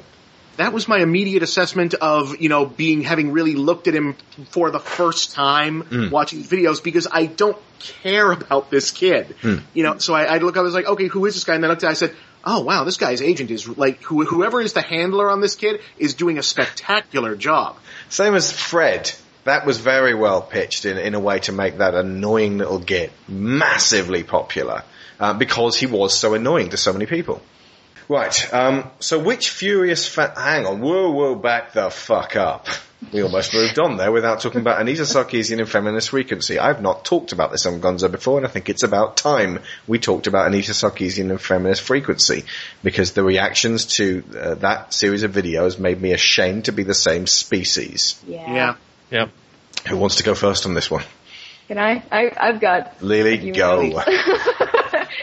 So, obviously, she did not deserve the backlash that she got. Like, that's ridiculous. And like, well, I don't think anybody deserves rape threats. Yeah, especially not stacked on top of each other like the greatest stack of pancakes in the entire world, made of shit and poison. Sorry, carry on. Nobody deserves that at all, and it's crazy because like Rebecca Black, she got most of her popularity from the backlash that she got, and she made exponentially far more money, like $160,000 versus, I think, she just like a couple of thousand she was trying to make originally, like $6,000, right? Yeah. But they not a lot. Immense amounts of attention to her. People who didn't give a toss about her cause at all were giving her sympathy money. Well, what you don't understand, Alex, is that was the plan all along. She's actually she's a Machiavellian schemer. She made us be like total douchebags. That's exactly what I was about to say. Like, the people accuse her of her exploiting her abuse, but she didn't have to do a goddamn thing. Her abusers did that. They gave her all the attention that she needed. Jimquisition had a really good episode about this that I sent you, the Monster That We Created episode. Actually, because he did this bit really, really well, let's play Anita Sarkeesian, The Monster Gamers Created. So this is Jim Sterling, reviews editor for Destructoid.com, better known as Jimquisition. I'd never heard of Anita Sarkeesian until a scant few months ago. She existed, she was even fairly prominent in her own little circle, I'd imagine, but compared to the vastness of the internet, who was Anita, really? Nobody that important to gamers. Now she's everywhere. Now you can't go more than a day or two without reading her name, without hearing about her Tropes vs. Women in Games Kickstarter project and the upcoming video series she's producing, and ironically, she's become the hottest video game talking point of the moment, specifically because some people wanted to shut her up. Let's face facts, ladies and gentlemen. Until Until she was hit with an onslaught of rape threats, death threats, and gendered racist slurs, Anita was just another Kickstarter user, trying to raise funds for what was, in all honesty, a not altogether spectacular project. I hadn't heard of her project. Most people I know hadn't heard of it, but because some gamers stumbled upon it and took offense, now everybody's heard of it. The attempt to threaten her into silence has, ironically, made her one of the most heard voices in the gaming media right now. She's been accused of milking her harassment and attacks for publicity, but the gleeful irony of these criticisms is that they ignore the root of the problem, the fact that there were harassment and attacks for her to milk for publicity. If she didn't have a metric shit ton of hateful comments, spiteful Wikipedia edits, and anti-Semitic slurs to work with, she wouldn't have been able to use them to get a leg up for her project. It's all very well for the trolls to claim they've been used and exploited, but whose fault is that? Who was happily complicit in their own exploitation? Who gave Anita all the ingredients she needed to brew her own shitstorm in a mug? Without the harassment and threats, I dare say Anita's project would have come and gone. Even if it had gotten funding, what's the worst that would have happened to you? She'd have produced a series, her existing audience would have watched it, likely agreed with her, and then nothing. Nothing. We wouldn't be talking about it right now. The woman you chose to make your mortal enemy would still be producing videos in her own little sector of the net, and video games would just be video gaming like usual. Even sillier is the fact that every time her name has come up in the past few weeks, it's because somebody who doesn't like her brought her up again. I keep getting linked to little editorials and videos exposing Anita Sarkeesian as this awful person. There was that game created allowing users to punch her in the face, and they're all coming from people who want her discredited and gone. Without those people slamming her and keep putting her in the public eye, she would have been gone. At least gone from the more public gamer spectacle. There's a bit of a war going on right now between those who want gender issues taken more seriously in gaming and those who are upset because they considered gaming a safe male space and are upset that them damn feminists are ruining everything. But again, I ask, what are they ruining exactly? What are a few debates about sexism going to ruin? Are they going to take away your dead or alive beach volleyball massive tit parade? Would that be a loss, even if they did? Which they won't, because so long as the market exists, publishers won't change shit. The worst that will happen is we'll have some interesting discussions, and some minds might be swayed. And if you don't want to be part of that debate, you know you don't have to be.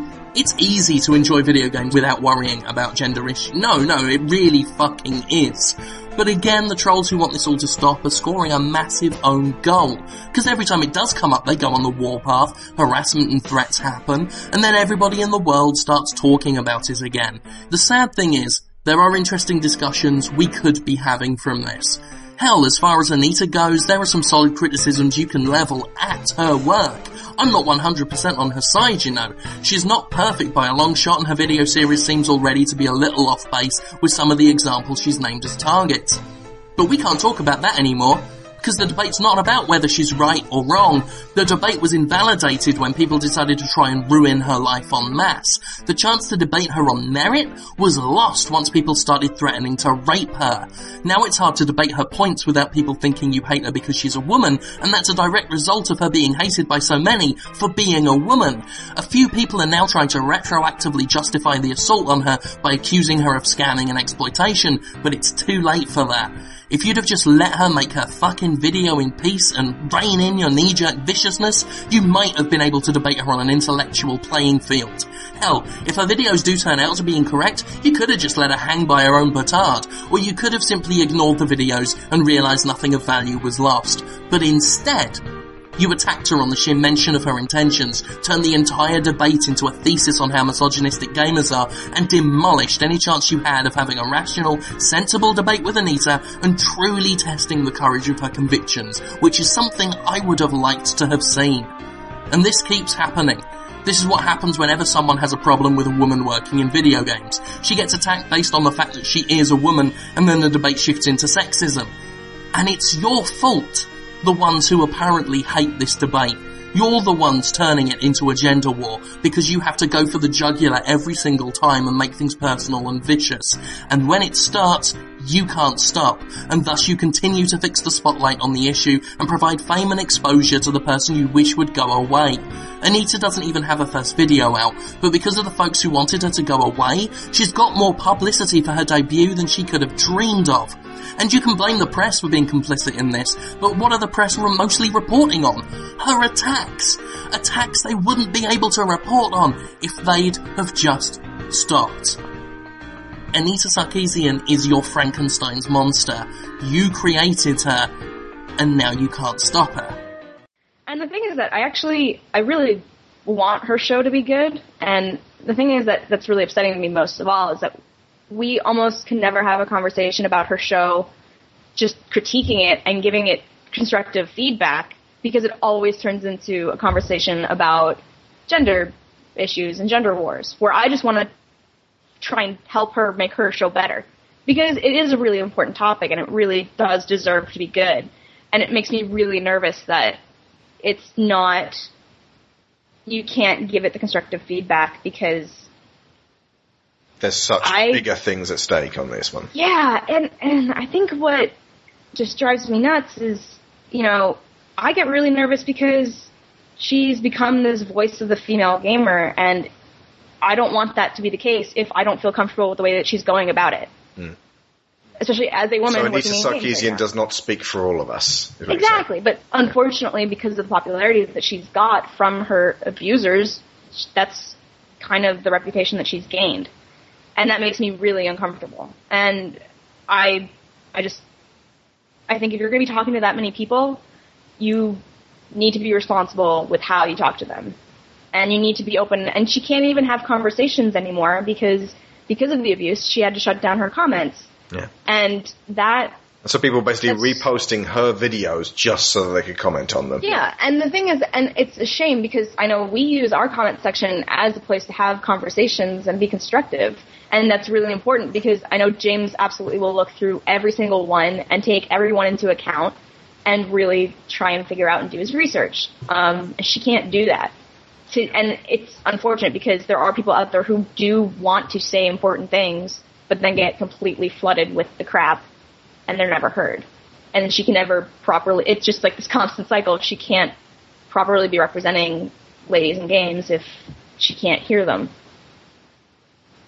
If all, I don't want to speak to whatever her original intent was on the whole thing, but if the only thing that comes of this is that she basically kicked over all the anthills, I'm gonna call that sort of a win.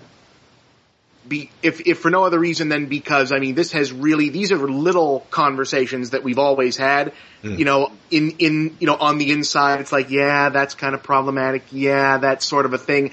And it's kind of been dragged out into the sunlight in front of, a much broader audience that has not always grown up inside the culture and reflexively defending it. And, I'm a big believer that sunlight is the best disinfectant. Yeah. No, I agree with that too, absolutely. I do think there's more good coming out of this than bad. Yeah. I would agree. If Extra Credits was making a similar video series, I don't think ultimately it would look terribly different. I think the script would remain largely unchanged. There are definitely ways in presentation and execution that I think she could make I think she could present the information better and more effectively, but ultimately if these videos just succeed in creating a bit more awareness and conversation about the existing issue that most reasonable people would agree the issue she's trying to tackle is a real one, whether she's covering it well or not, then even just further awareness and discussion, I think I agree with Bob, a win. Well, and also the script that she's working from, for at least the 3 that exist so far, the practical application of these seems to be not so much talking to gamers or even, as teaching tools for that audience. It reads to me like almost like a shorthand class for other feminists to use to engage the gaming scene. It's like summary of, like the first one, like the damsel in distress business, is summary of examples, summary of other examples, and very basic, feminist theory 101 stuff applied to them. So again, I can't speak to what she really believes that these are for, but if the idea is to create like a toolkit for other, feminist theory to start approaching this medium, I welcome that because we could certainly use it. Regarding Sarkeesian, the actual responses have been compared with that of the Taliban. Again, I keep going back to this thing again. And this is now what I have ended up lumping too many people into, which is unfair, with the internet boy Taliban. The sensibility appears to be the way things are the way things should be. Any change or deviation from that, any suggestion that we need to change or deviate from that, must be met with very forceful refusal and abuse. I can't understand that mentality. How do we move forward as a species if we have to keep things the same? This is like the first rule of thermodynamics, for Christ's sake. Was it the third rule of thermodynamics? In a closed system, all things tend towards entropy? Call it what it is. Gaming culture is really conservative. Yeah. Christ, yeah. And I don't just mean for a change, that it's American right wing. I mean, the popularity of Call of Duty says, yes, gaming is also very American right wing. But it's very conservative in that it likes things the way they are right now. Like, we're good. This is good. Just in general. Don't change the way the controllers work. Don't change the way the delivery system works. If you make a controller that is not, 2 analog sticks, 4 action buttons, 2 triggers, God help you. Don't change the interface. We either want things to be just very good as they are right now, this is fine, or we want them to be like they were in the 80s, which was even better. And, the future, something else, something different, something new, we don't want to hear about it. And that is the essence of a conservative culture. Now is good, then was better, the unknown is bad, let's not change it. Right. Second law of thermodynamics. An isolated physical system, if not already in its own internal state of thermodynamic equilibrium, spontaneously evolves towards it. In an isolated physical system, there is a tendency towards spatial homogeneity. In particular, where an isolated physical system reaches its own internal state of thermodynamic equilibrium. So, what it basically means is... Why am I pursuing this path?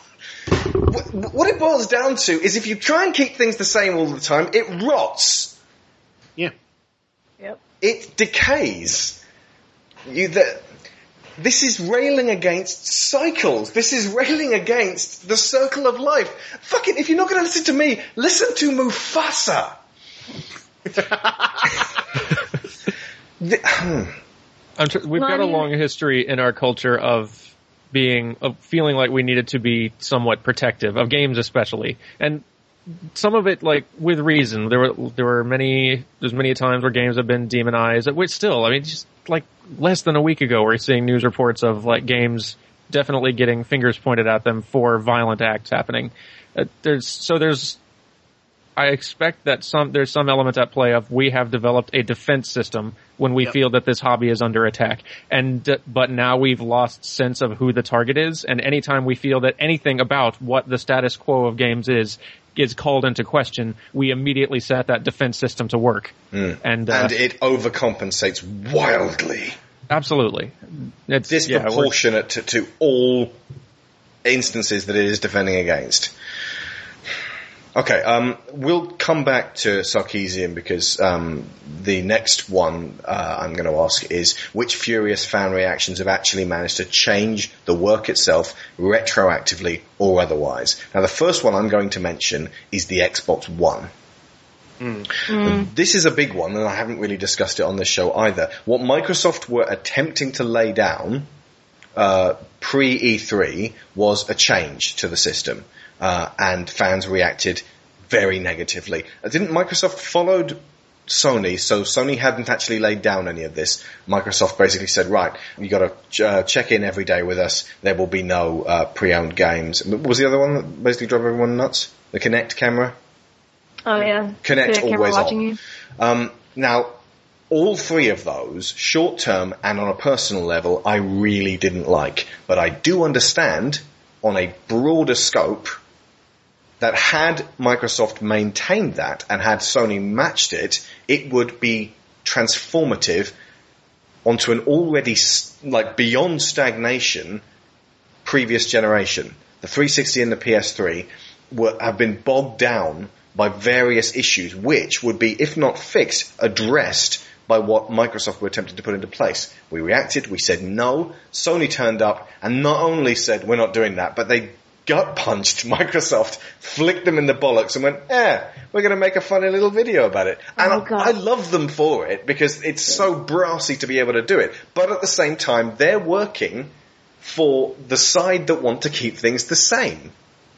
And long term, it's going to pull back any sense of change. Now, ultimately, I'm not sure if what Microsoft was suggesting with this Kinect camera thing would have been a good change. Certainly, the idea of ruling out all pre-owned games is a move towards all digital.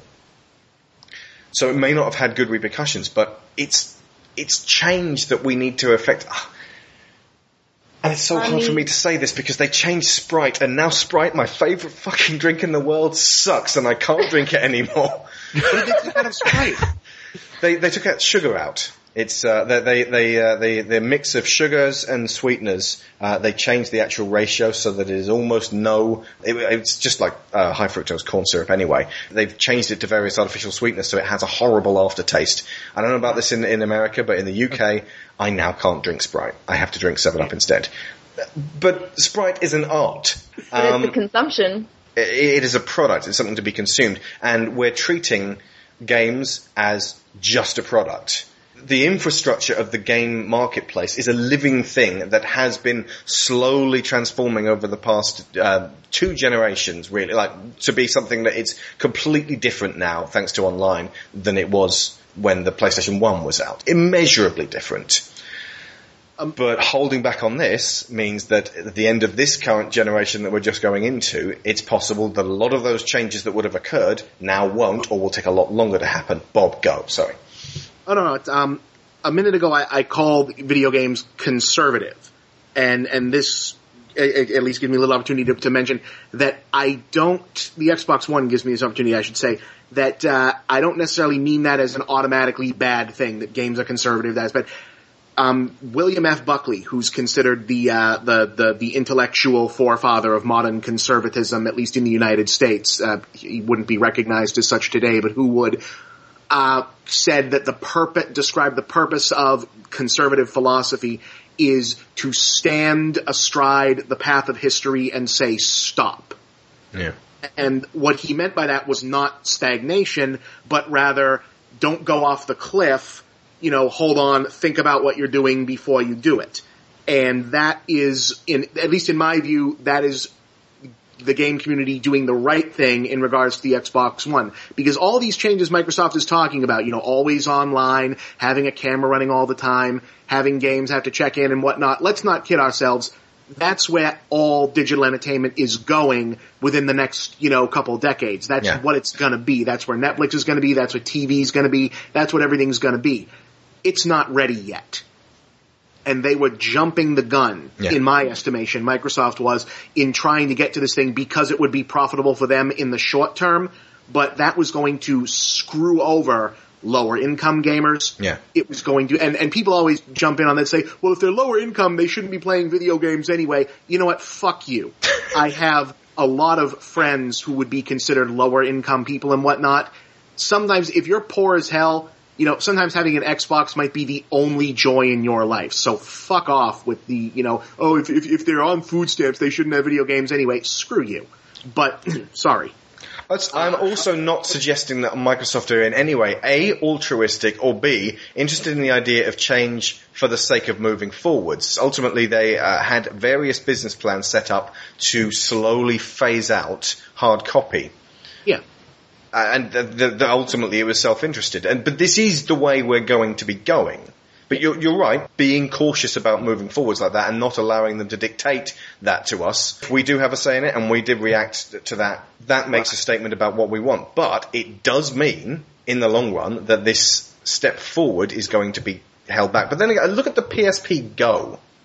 Look at how much impact that had. And that didn't work. Pull out. We'll just try something different completely again. It may be our ultimate destination, but those first steps are important in defining the precedent for what that shape that's going to take. Yeah. And I think, like, whereas I'm fine with the ultimate direction of like where Microsoft's wanting to steer things, and I'm like and I even look forward to a lot of elements of that future. I think the seeing those first steps they were taking were a very consumer unfriendly, a very a kind of a wrong-headed way to approach that transition, I felt. So even though I'm looking forward to that transition someday, that was definitely not the shape I wanted to see it take. So I think it's hard to tell without seeing the future here, but I feel like that was a bit of a win.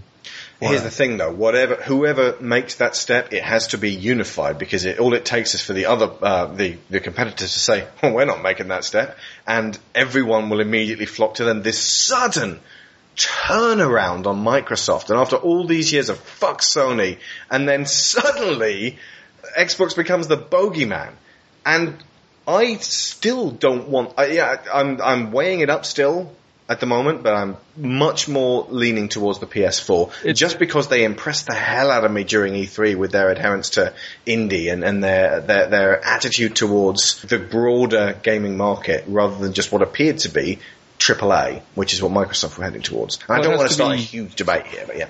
No, well, it has to be. Yeah, you're right. Like, it has to be unified, or it has to be incredibly appealing to the consumer. Yeah. Like Steam is already doing a lot of what Microsoft wants the Xbox One to do. They're trying to move toward a much more Steam-like system, but Steam offers an incredible amount of value to the player that makes it appealing to give up lots of things like being able to physically trade things. It offers a lot of convenience and consumer friendliness, which the Xbox One was not providing. It was just offering a lot of things that were going to help Microsoft and game makers, but to the consumer, it was just losses all around. So I think, like, if they offered something that was as appealing as what Steam provides, then I think even if Sony and other game makers said that, no, we're staying right where we are, a lot of people would be really attracted to that, to such a consumer-friendly thing. But you won't be able to trade games, but look at our projections for basically being able to bring down the prices of games. Look at Steam. Yeah. This is what we're trying to do. You have to work with us here on this. If that was actually their intention. At the moment, I feel like it's not their intention, and they want to go have you seen what games on demand cost if they come out fairly close to the time of on disc games? They're £10-15 more than if you just bought them in the store. It's ridiculous. Yeah, I think it's what Microsoft was trying to do. What I was just saying, but Microsoft having messaging problems is nothing new. Yeah. So I think they just kind of flubbed it for themselves. Also, I mean, when I first saw what they were announcing with the getting rid of used games, I remember I was on board with that, but that was because, I'm working for games, and I understand what used games do to the industry at large and how much money they actually cost studios, and I see it as the developers not getting their fair share of the work they did, and I think that's why I was on top of I was pro getting rid of used games, but I also understand why a consumer would not want that. Well, it's a death toll for many people with a low, like me, for example. Yeah. I have zero budget on a monthly basis. Grand Theft Auto was the first new game I bought this year that wasn't digital. Yeah, and I'm totally understanding of that too. I'm not saying that people don't deserve to buy games. Like what Bob said, poor people shouldn't buy games. No, fuck that. That's not what I'm saying. But I have really responded well to the idea of building a digital library, and of everyone who's been using Steam for years has got a head start on me anyway. This is not new. It was going to be decisions that would hurt me short term, and I wouldn't be happy about them. Mm-hmm. But it requires a great degree of self-control and almost selflessness to be able to look at the bigger picture and go, but this is ultimately where we're heading. Yeah, it's just the transitional period is always going to be a hellhole. Yeah. Yeah, the way you can get through? Free shit. Just give people free stuff. They will. Yeah. The amount of love Sony generated going from having no paid service at all and everyone thinking they were shit to going to PSN Plus and giving people free games on a monthly basis, and suddenly they are the new gods. Yeah. Just pretend to care. Listen, like right now, Sony gets to be the good guy because they jumped on things and realized that they could put out a funny video and pretend like they were on everybody's side. If Sony thought they could get away with what Microsoft was doing, they would have done it. Yeah. And so would Nintendo, and so would anyone else. They're corporate entities. They're not your best friend. Yeah. It doesn't matter if you had a Mario plushie when you were a kid. They don't care about you. Once again, your Taliban-like levels of fanatical brand loyalty are unwarranted. But if they can be made to pretend like they care about you, then you can maybe get something out of it. Yeah. And that's why I'd call the Xbox One thing, even if it got a little hyperbolic, I was just glad to finally see gamers get mad about something that was at least sort of on behalf of other people. Yeah. You know, instead of just saying, you know, well, I've got plenty of money and I can afford, you know, all of this right there, to see them actually get upset about consumer rights instead of saying, well, just suck it up and, you know, play something you can afford, was a sort of almost positive step forward for us. Yeah. It's like, good boy, you can have a treat. It is a shades of grey situation, though. There are positive and negative outcomes from the whole Microsoft suddenly going back on it, because it's set a precedent, and it now means that effectively, from now on, Sony and Microsoft, if they do something unpopular that can be reversed, we can bully them into a reversal. Yeah. Well, we'll see what happens the first time they say no. We'll see. Okay, now the Green Lantern. Do you remember this one, Bob? Oh, yeah. This is Hal's evil, hateful army? Hal, yep. Hal's Emerald Action Team. Sorry, originally attack team, but then that sounded too aggressive, so they said, no, we're not aggressive. Now, here's the interesting thing. If you read up on these guys, they did various things for charity as well to generate goodwill, and as did the Take Back Mass Effect 3 folks. They're like, you know, we donated money to children for games. We made all these... like the folks at Mass Effect, Take Back Mass Effect, had commissioned a whole bunch of cupcakes in red, green, and blue sent to the BioWare offices to sort of illustrate, hey, these are your choices, and inside...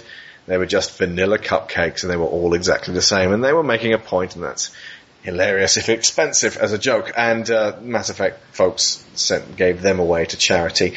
But ultimately, doing nice things while you're being immensely self-entitled, selfish, and demanding doesn't necessarily balance out the equation. I'll steal a line from, I forget who this was. Someone on Twitter had referred to people using charities as carbon credits for bad behavior. Nice. Yeah. It's almost aggressively nice. Mm. It's like a friend of yours who has done something terrible and then buys you a particularly gaudy gift you didn't actually necessarily want or ask for. Sort of as a sorry, but because they're rich, that's the only way they know how to communicate. Yeah. Yeah. So yeah, the Green Lantern, Hal's Emerald Action Team, they basically demanded Hal Jordan come back and that all of his wrongs be forgotten and rewritten. And then, within merely 10 years, it actually happened. And if you look at actual comic history, that would have been an inevitability. It was going to happen anyway. Mm. Look at things from a grander scheme. Not one Silver Age superhero stays dead or stays evil or stays written out of comics. None of them, because they're all money spinners. The worry, obviously, with Green Lantern was that because you could switch them for another Green Lantern, unlike, say, Superman, they tried it though, didn't they? There would never be a Hal Jordan coming back, and I can sort of understand that, but at the same time, it's fucking comics. This is just following the death and sudden return of Superman that killed death in comics. It's going to happen. And now that they can claim, well, we got our way, it actually, it was Hal's Emerald Action Team that got this done, not just that Jeff Johns had always had a problem with these turn of events anyway, or that it was just plain shit writing in the first place. And that was wild because that was analog. Like that was the Hal's Emerald Action Team thing was pre-internet. Yeah.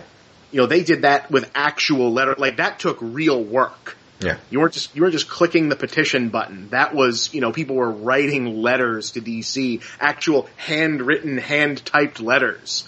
Like today, that would be the equivalent of shooting it over on an arrow or a carrot. Fly, Swiftwind, tell them the truth. It must be known. Hal must be brought back and exonerated. But again, it's misery again. It's, look, we don't like what happened here. Rewrite it. Now, if an artist decides to do that anyway, it'll be kind of cheap, kind of either way. But then again, this is not one artist over time either. There have been dozens of writers on Green Lantern over the years. And what one Green Lantern writer does versus what another Green Lantern writer does a decade later pretty much have no real bearing on each other. This is not one artist going across the board. It's not like Jeff Johns wrote that original story and then reversed it. I don't follow comics. I don't follow comics at all, really. But I expect the fan backlash and then like Marvel or DC backstep and altering canon happens somewhat frequently. At least it sounds like it does. Well, more so now. I suppose so. Yeah. Well, because now they know that they can monetize it. Like the Hal's Emerald Action Team thing was a legitimate. People did not see it coming. It wasn't teased. It wasn't like there was now there would be months and months of build up as, get ready. This is the end of an era. Prepare to buy your new #1 issue. They left no indication in the build up to Green Lantern. I mean, it was getting dark, but the idea that they were going to turn Hal evil, kill him off, and make another guy Green Lantern came completely out of left field. Yeah. For a lot of fans and readers at that time because, not much of an internet then. There was Usenet and that sort of thing. It wasn't like Batman or Superman, so the news wasn't covering it. When Superman died, CNN covered it. Yeah, it was on John Craven's News Round, for the British people out there. Well, so as though there was a real Superman who was going to die. And so this really did come out. It shocked people. And but it also got them buying Green Lantern and got them interested again. So now when characters die in comics, okay, yes, this person is dying. It's because they're setting up an event. He'll be gone for 2 years. So buy all these soon-to-be collector's issues where another guy is Captain America. And then eventually he'll be back and the cycle can repeat. So now it's like a monthly thing. Yeah. See, I thought after reading Blackest Night that was Jeff Johns saying, right, from now on, no one's dying in DC unless it's for real. That was supposed to be. that was supposed to be the end, but then they reset the universe and then reset it again. And I don't think they've reset it again yet, but we're on the second entirely new DC universe in about 5 years. So that's a thing. Okay. And seeing creators at any time change in reaction to a backlash always unsettles me. But even if I don't care about the franchise in question, I remember when Infamous 2 was revealed, in the first E3 initial trailer came out, and the main character had a different hair design. He looked a lot more Nathan Drake-ish. He had hair for one. He had a different costume look, and then there was a huge fan backlash, surprisingly, over that. And then doesn't have hair. And then in future trailers, from then on, he was back to basically looking like he looked before. Which, in addition to being I don't care about the franchise, and really what that mostly reveals is that there are fans who actually do deeply care about Infamous, which was surprise enough. But it still makes me mad. I get angry seeing someone had an artistic idea, a risk, or they wanted to develop this character, they wanted to try some new look or take things in a new direction, but because people are scared of change or because it is different, then we're never going to see that. It's what made me so happy that Ninja Theory didn't back down on the Devil May Cry thing and really. I think it's just a palette swapped out his hair to make it white easily. They could have, and I guess when he goes into demon mode or whatever, his hair is white, but that could easily have been something they were intending all along. Yeah. The little jab at the very beginning of the game saying the white hair was stupid probably wasn't necessary, but all the same, I'm glad they stuck to it, because I just hate watching it happen.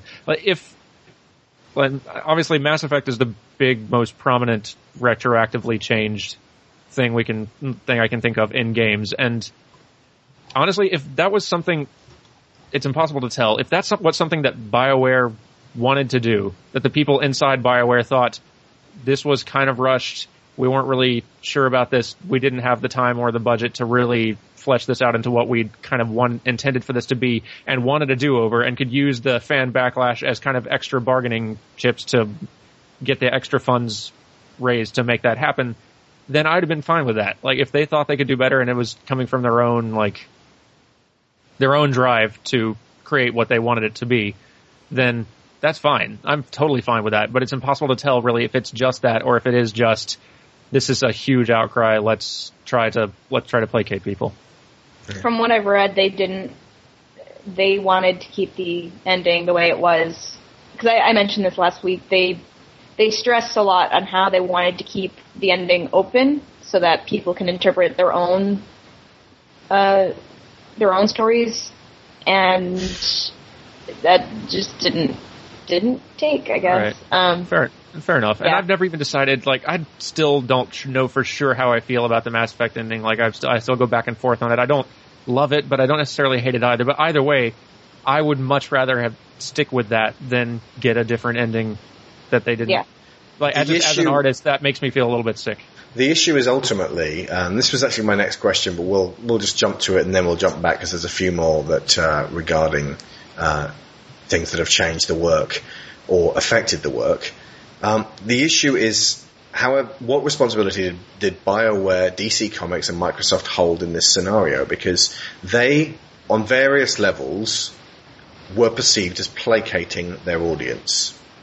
Microsoft just proved that we can shout loud enough and get them to change their business plan, or at least what they had originally laid down, to make it as close to being as in line with the Sony machine as possible, to the point where right now the only thing between those machines are the console exclusives and whether or not you got Kinect. And DC Comics, obviously, whether Hal was coming back or not, the fact that there had been so much demand for him to come back, similarly with Mass Effect, the fact that there had been so much demand for a new ending, it didn't matter whether they made the executive decision to bring Hal back or to give us a new ending. It appears to be them acquiescing to bullying. And it appears to be them saying, oh, poor baby, you wanted that candy bar and you're crying? Let me give you that candy bar. That is the worst way to treat a spoiled child. Yeah, I believed this way before being a father. I was like, there is one thing that I will not do, and that's when my kid's crying in a supermarket because she wants to eat a blah, blah, blah, is buy her that blah, blah, blah. I would like to think that the responsibility, I'm thinking more in terms of BioWare's situation, I would hope the responsibility would be on keeping the integrity of the original work the same. Just sticking with the integrity of whatever that work was trying to say. But I don't know anymore because they changed it. And I was saying last week that a lot of this is determined just by business as well. So Microsoft, obviously, I think their first responsibility for them is make money. I don't know if they feel responsible for, I don't know. I want to say that they don't feel responsible for consumers, but I guess if it's going to affect their money, then they do. With Microsoft, we're talking about a product that we are literally talking about a product that they are creating, which we like. They treating it like a product doesn't. I don't love the precedent set of us being able to shout loud enough that we can veto any decision made, but it is a device like which they are trying to sell to consumers. In the case of DC and BioWare, though, where this is an actual artistic choice or artistic statement, and particularly with games when for so long we've been wanting to see games taken more seriously and treated more respectfully as an art form, to then have fans wheel around and demand that games be treated like a product when the artistic approach doesn't suit our tastes, and then to have that demand placated sets a really unfortunate precedent that I really don't like, and I would really hope that in the future that developers and publishers would stick to their guns on this kind of issue, because art can't survive in an environment where the audience can take full control from the creator at any point. because then we get things like Twilight. Well, technically, we get things like 50 Shades of Grey. Yeah. Well, I'm thinking of like stuff that's just kind of mass-produced just for filling somebody's want. But I think what's actually kind of interesting, or I think the difference between treating stuff like art or treating it like a product is the Xbox is a product in which we get art from. Like, we have games that go on that, and then that's how we consume our art. And I think what Microsoft has to take into account is, how long that will last as far as a console cycle goes. Because the Xbox is a long-term investment in comparison to Mass Effect or comics that you buy. So I don't know. You can spend quite a lot of money on DC crossovers. No. I mean, I'm talking you can spend a lot of money on games and comics, but the actual system that you are buying in which to consume these things, you know what I mean? Like it's more of it has to be a smarter investment because that is the umbrella of how you can ingest things over time. Philosophically, I sort of default always to the idea that the creator is first. The person who came up with this, thought this up, is writing the story, running the show, whatever, is, at the end of the day, they have the right to do so. Lucas can re-edit Star Wars, BioWare can end Mass Effect however the hell they want. But at the same time, if you are going to have these kind of, relationships, with fans and creators or whatnot, I think that when that back and forth works, and when you have, creators listening to their fans, and sometimes you get a change that's positive, it can help. Gail Simone is back on Batgirl because fans complained. It's, the good can come with it. Certain change, like the Hal Jordan coming back thing, is sort of like a prime example of whiny fanboys getting their way. This is true. It's also that same, level of blowback has been harnessed to do things that I would call positive steps, like fixing the horrible Stephanie Brown story. That's the most prominent one that I can think of so far, but things like that. Speaking of Green Lantern, the women in refrigerators concept. We have that word because of people, started by Gail Simone at first. I think was she the one that first coined the term? Yes, it was Gail Simone. Right, she really objected to that. Right, and, getting onto that, and, still you have, people complaining about, these works, but sometimes it gets harnessed to do good. In that respect, I think, women in refrigerators, just as a turn of phrase that gets across the board comic book publishers to think a little bit before they brutalize one of their female characters just because, is probably a good thing. I don't know that you can really put a bow on it and say that this is a good thing or this is a bad thing because it has positive applications, even if I default to the creator should still have final say over their own stuff, just in terms of fairness. If you make it, it should be your thing. But that doesn't mean I'm not going to point out when someone does terrible work. I will defend Frank Miller's right to make his horrible Batman books, however he wants them, but they're horrible. As long as you get the right to not have to read them. But that's the thing. A lot of the time, you don't have the right to say anything about it until you buy it and read it in its entirety. Yeah. Sometimes you can just assess something from a relatively superficial level, go somewhat in depth to it, and realize, oh my god, this is rotten to the core. Yeah, I don't need to watch the entirety of the Nicolas Cage The Wicker Man to realize that it is shit on a stick. I have watched the whole of The Wicker Man. It is worse than that.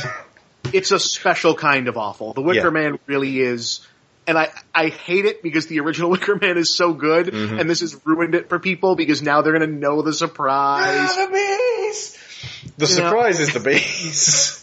It's ruined the ability of that original movie to have any kind of impact on people because now it's only talked about as the good version of this terrible Nicolas Cage movie. But the terrible Nicolas Cage movie is a special, unique vintage of terrible. I was trying to think about what would have happened if fans had had the ability to backlash properly with various milestones in comic history. So, for example, the death of Gwen Stacy. Now, they did this because Peter Parker was getting too cozy with her, and it looked like he might be settling down, and they didn't want to write a possibly married Spider-Man back in the 70s. Still don't. So they still don't know. That's the problem. That he is cursed to always be brought back to being a teenager, effectively. So they killed her for writing purposes. And if everyone would go, no, bring back Gwen Stacy now! And then had to flip-flop on it within a few months, or years even, it would have undone one of the most lasting tragedies in comic history. And the other one that I immediately thought of was, well, what about Jason Todd? And then I realized, oh no, hang on. We chose the death of Jason Todd. In that very rare instance, we were allowed to vote, and the small majority, slightly higher, voted to kill the guy. And that sort of, we kind of have to own that as fans, as a result. That was an ugly scene.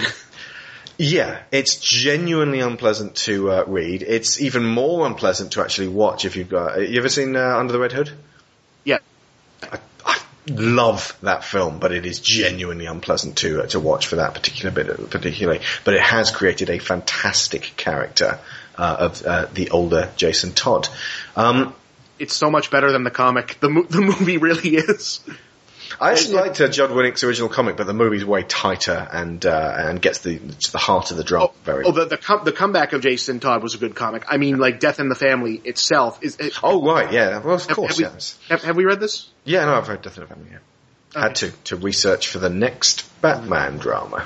Well, just want to. I didn't want to be being redundant if everyone already knows what I'm talking about. Oh yeah, no. You can probably talk about that. Most of the Gonzo listeners are sick to death of me talking about Batman, I'd imagine, but they know plenty about it. Yeah. The Death in the Family comic. It's not only okay, we're going to murder a teenager and then let the audience vote with a 900 number over whether or not he's going to survive. That's also the series where the Joker becomes the Iranian representative to the United Nations. Yeah. And the Joker is walking around in traditional Arab dress, which is odd because Iran is Persian.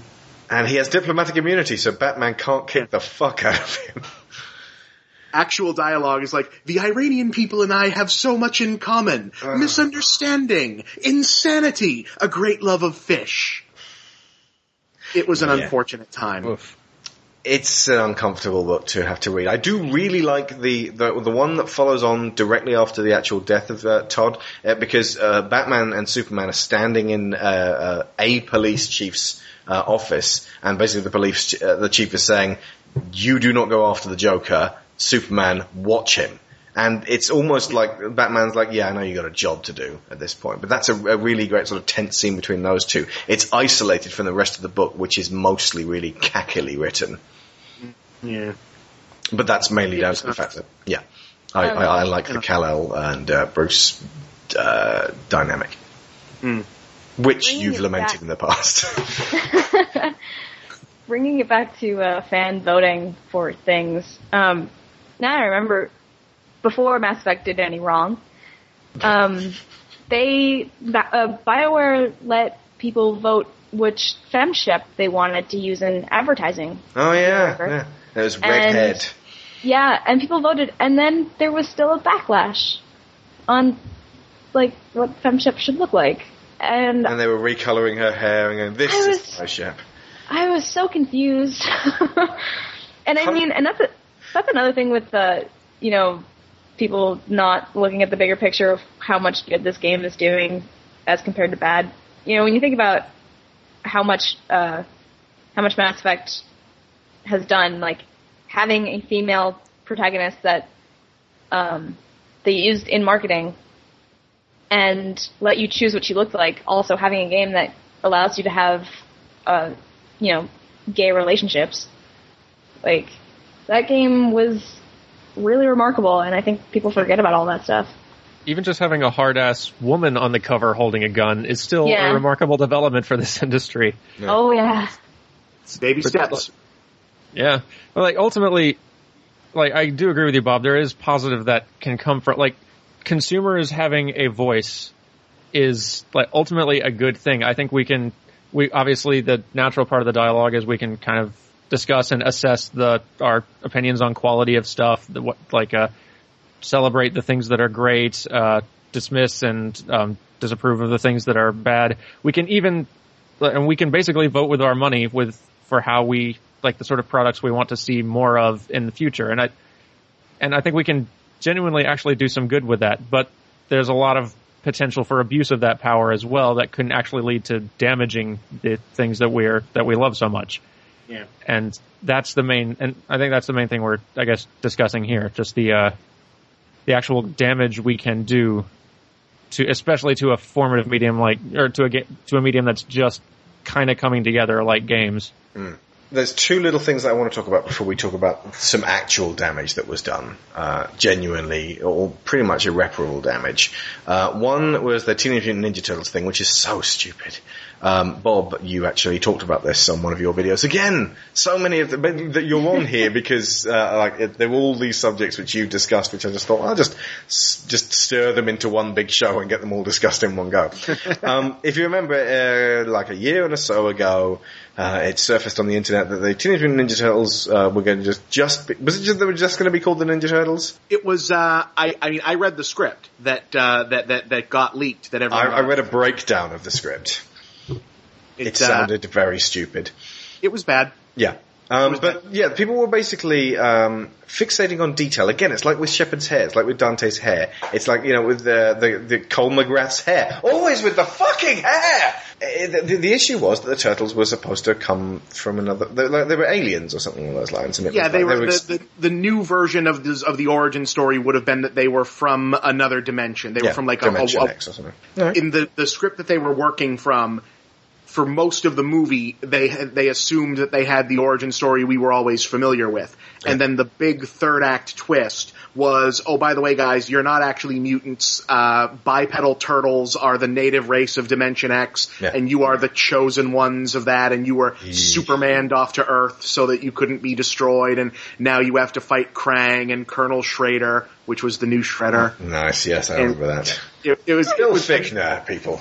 It's a dog shit script. Yeah. I mean, even apart from the change, it's a dog shit script, but, people flipped out about that one just on the basis of the origin story. Yeah, that's the thing, they focused on the origin and didn't say, look, what we've read here sounds like utter shit.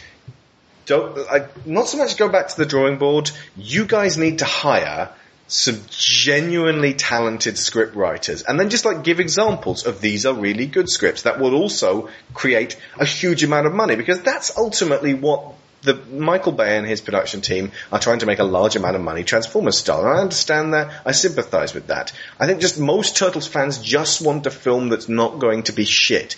But too many of them are focusing way too much on details that it doesn't matter either way. They could literally get the exact origin of the Turtles word for word exactly perfect, and if everything else in the film is absolute shit, it doesn't matter. You'd never get a perfect version of the origin anyway, because there are five or six...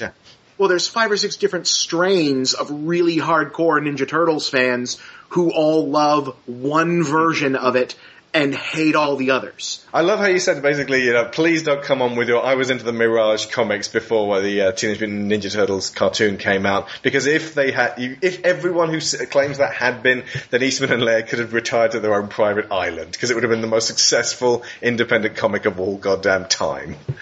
But there are people who genuinely only like the Mirage version, and there are people who really want to see... I mean, I am still bending over backwards trying to give this one a chance, because what they're making now sounds an awful lot like the 80s cartoon in live action. Yeah, which you said you wanted.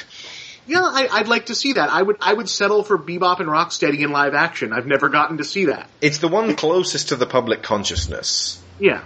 So yeah, to cut a long story short, Teenage Mutant Ninja Turtles, they listened to the fans, probably went like this, oh, for fuck's sake, had a quick meeting, looked at the original script and said, yes, this is actually shit, let's start from scratch. And they went back to the drawing board. Now that could ultimately, we don't know yet, save us from what could have been a fucking terrible film and give us a good one.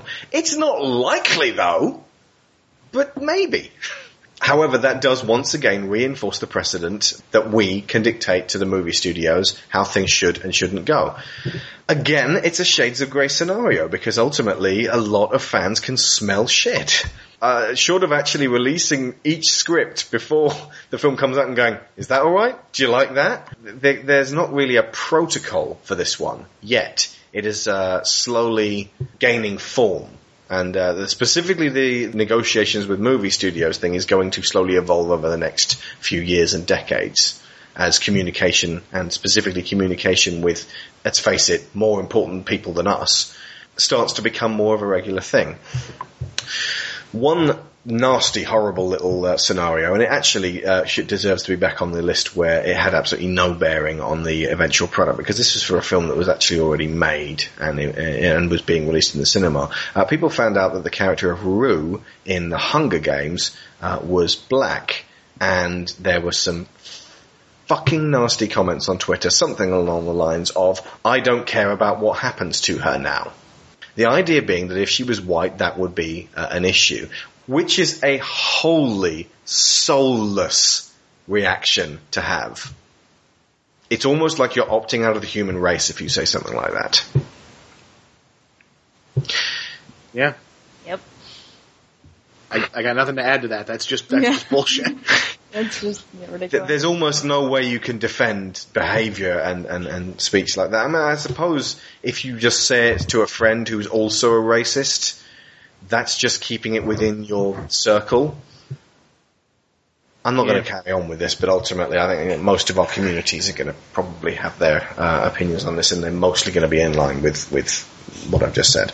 Yeah, I don't know that anyone can defend that, even if you don't like, for whatever reason, the change to the character. I really don't think you can get behind that. That's just like the worst of it. Yeah, if I'm being as generous as possible with whoever said it, like, I can sort of see if you have an idea of who a character is in your head, and then you are presented with a character that's completely unlike in look or action or whatever else what you expected, then you at least don't feel that same connection to that portrayal as you do to what you have in your head. Like, if but it's not like she's being played by Jar Jar Binks. No, exactly. But even for me, like, I know that if and when they ever make a Mass Effect film, it's probably going, and if it's about the Shepard character, they're probably going to cast it with a male, and I'm going to care less because, like, I am attached to a female. Like, and it will be an opportunity there, which is sort of a James Cameron style heroine. Yeah, which is but that's like a strictly across gender lines thing that, like, I still have more attachment to one than the other. So, whereas I have a hard time defending exactly the, whoever that was on Twitter, like, if I try really hard, I can sort of see maybe where it comes from. Oh, by the way, I think we discussed this when we were playing Minecraft with the Mass Effect templates. The way to actually have your cake and eat it is to make Kaiden the window to which you see Shepard, at least in the first movie. That way you can have your Johnny Template style male Marine character. Maybe just rough him up a little bit, because he's a bit whiny in the original game and a bit boring. Just, make your Channing Tatum that guy, although I'd have cast Tom Hardy would be a great Kaiden. But you make Shepard a female and make, you're looking at Commander Shepard through Tom Hardy's eyes, and Ashley can be there as well. That way you satisfy all of these box ticking at once, and you can then craft a much more powerful story, not by volition of the fact that just because Shepard is a woman, but because you're already approaching it from not just the let's stick down your Johnny template and that's your main character. I would be surprised if they actually ended up doing Mass Effect as a movie. I just don't see how it works. Yeah, I don't see it either, but I could see maybe in the universe, maybe not the Shepard story. Yeah. But yeah. I could see it being a much better TV series than expensive as hell, but yeah, I'd love to watch it. Well, also, what is the game company's incentive to say yes? Because at this stage, at this point, like Mass Effect, Call of Duty, whatever, these games earn more than a lot of Hollywood movies. Yeah. And if the movies turn out bad or even not great, and suddenly that becomes the brand, that's bad for them. Yeah. If because no matter how big games get, movies are still bigger. It's just a bigger cultural thing. It's just more accessible. No matter, at this point, Resident Evil is better known to the mass culture through the movies than through the games. The games are part of what the Resident Evil movies are the top of, for better or for worse. Probably for worse. But the game series is degenerating horrendously over years anyway. Yeah, I dearly love just about everything that surrounds Resident Evil, but part of it is because Resident Evil has never particularly been, great. There've been some great games, but narratively, Resident Evil has always been a big bucket of chum. Yeah. In a charming way. I love it. Hope this is not Chris's chum. Sorry, Karen. You were almost a chum sandwich. I mean, I love it to death for that. It's the same way as, when everyone says, oh man, the Metal Gear Solid series is so arcane now, I don't ever want it to change because I love it for being ridiculous. It's like when they say, this new Metal Gear Solid game looks pretentious, bloated, and stupid, and I'm like, thank you. Business as usual. This is exactly what I'm paying for. Next up, covering online conduct among gaming fans, this is an extra credits episode called Harassment.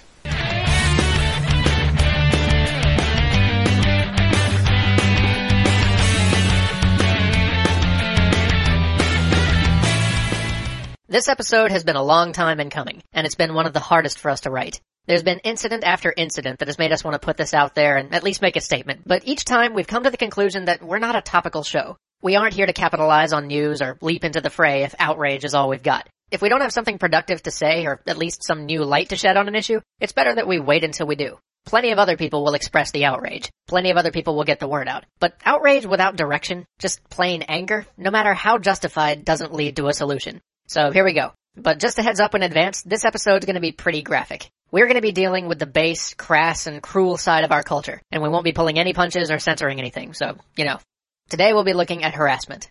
This stuff represents the worst in our community. It's antithetical to everything games are about. Games grew up as a medium about joy, and yet these people have made it an outlet for misdirected hate. I've heard people say that this is harmless. It's not. Go back and, if you can stomach it, watch the Cross Assault video again. Watch that girl's love of the game be crushed out of her. Watch something that was good in her life be turned into something hurtful. I've heard it said that this is just boys being boys. That's no excuse. Raise your kids better if this is what your 13-year-old writes to a woman he's never met. But it's really not just young boys wrestling with their sexuality or trying to figure out their place in the world. The people over at Fat, Ugly, or Slutty have provided us with hours of audio recordings that have shown us these are grown men who should know better. I've heard people say that it's a part of our culture and games wouldn't be games without it.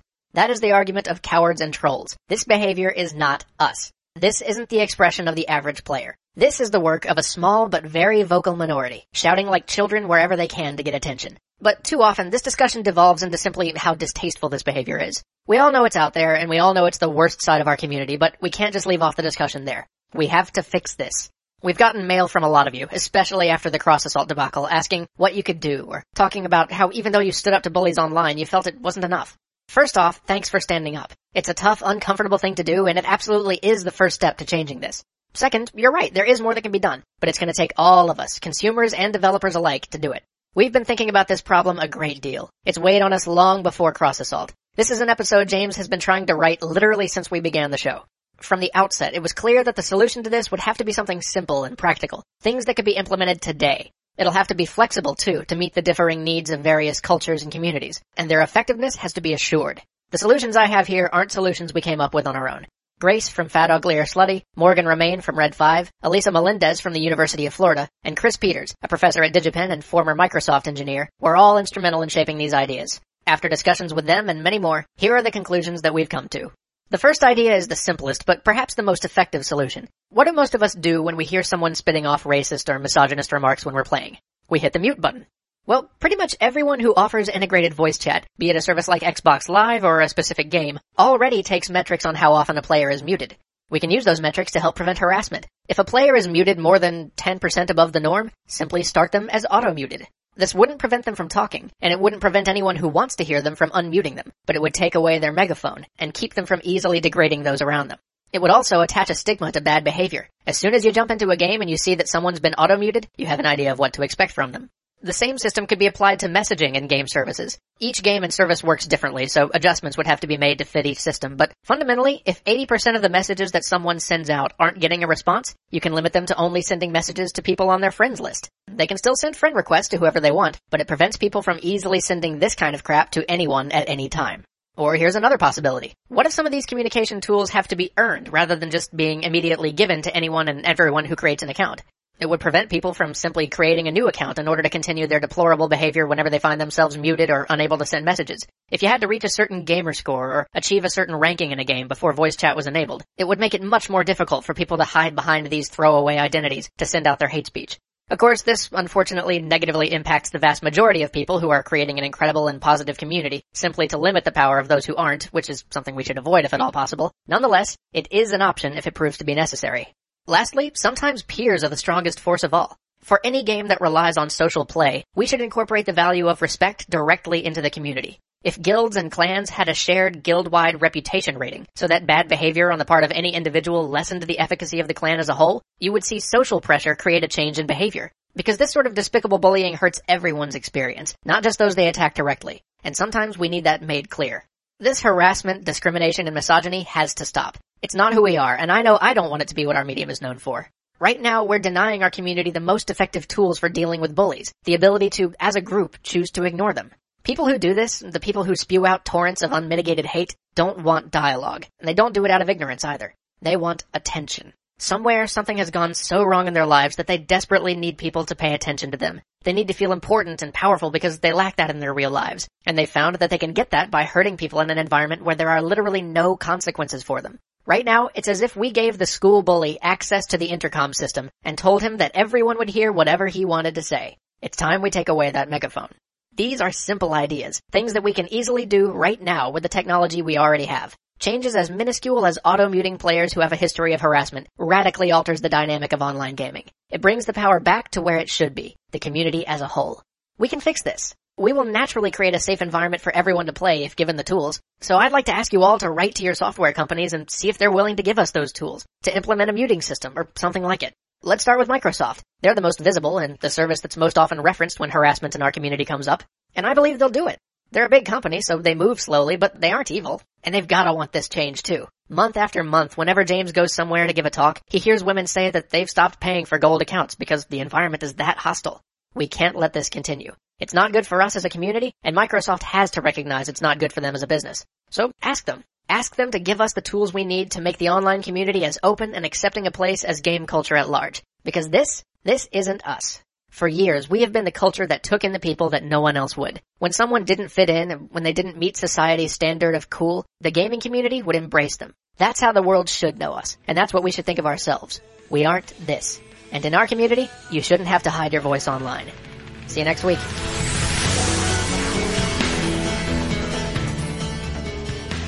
Okay. Yeah, I'm on board with that. Speaking of pretentious, bloated, and stupid.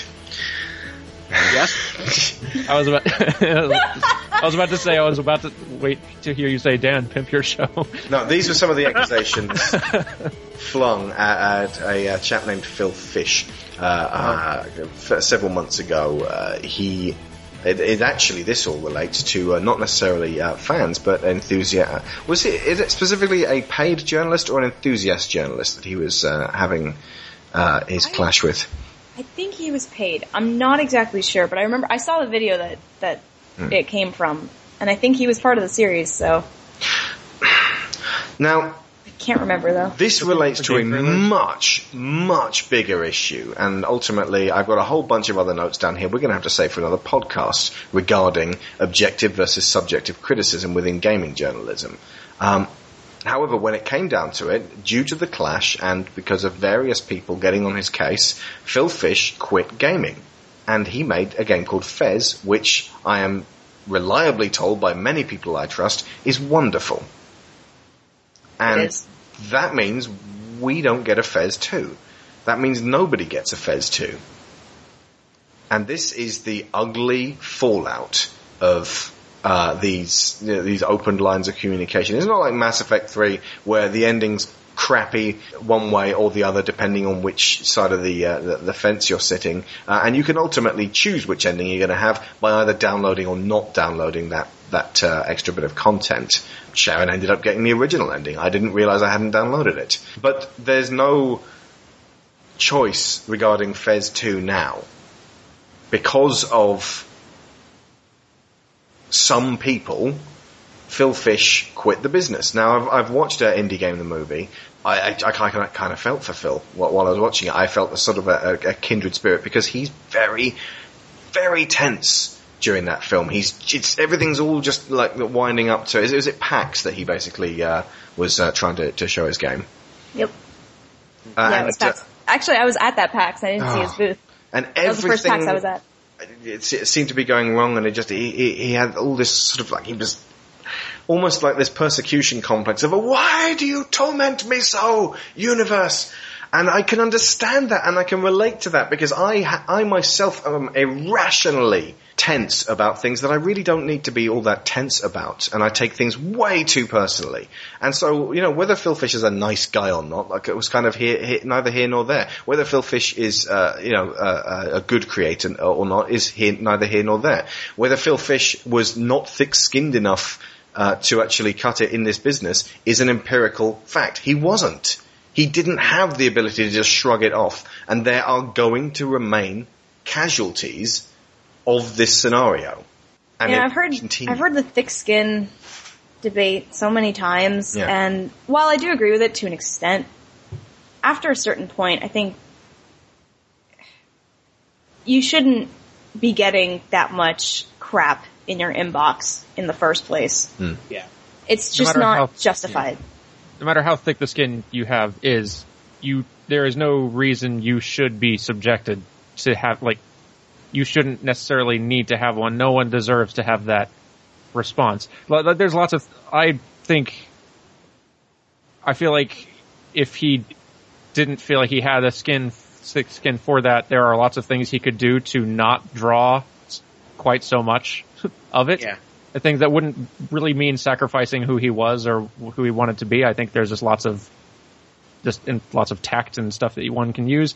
But all the same, that still doesn't mean that at any point the reaction he got was justified. And it is definitely, it's a really unfortunate situation, just losing a creative person. I will agree that there were times he could have handled it better, absolutely, and I don't really think that his approach to how he quit was the most dignified way to do it. But I mean, I gotta say, I was very much more on his side than on the journalist or the gamer side, because it's just like when you see the amount of crap that he got every day, like I'm actually kind of surprised he didn't do it sooner. That stuff wears on a person, and that can really get you down. And I think what people forget is that there's another person on the other side of this artwork that is reading this stuff and is taking it in.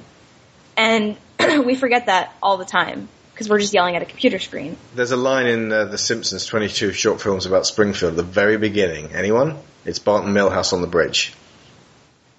I wouldn't know. I'd have to be watching it right now. There's so many Simpsons. Milhouse, do you ever think about these people, in the cars? And Milhouse says, I try not to. It makes it harder to spit on them, because they are literally spitting over the bridge onto the cars. Now, just as a sort of a kid's pastime, that is what Twitter is like. Yeah. Yeah, it is. And, I mean, the approach of It should be called Spitter. Oh, man. The approach of some journalists on it, too, are, it drives me nuts when I see journalism that does not take into account how difficult it is on a person to make a game or to keep making their art despite all this crap they're getting. Yeah. And I think that was part of the problem that one journalist that sparked this whole thing was saying. I forget his name. And usually I'd look it up, but I'm not going to. I feel like it's from Game Trailers, but I may be wrong. I forget his name, Dan. Fair enough. All right.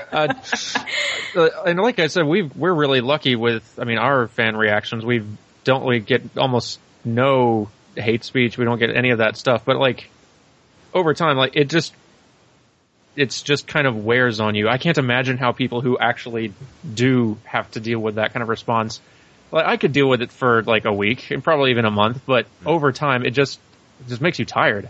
It just makes you exhausted, and I can't imagine someone putting up with that for years on end.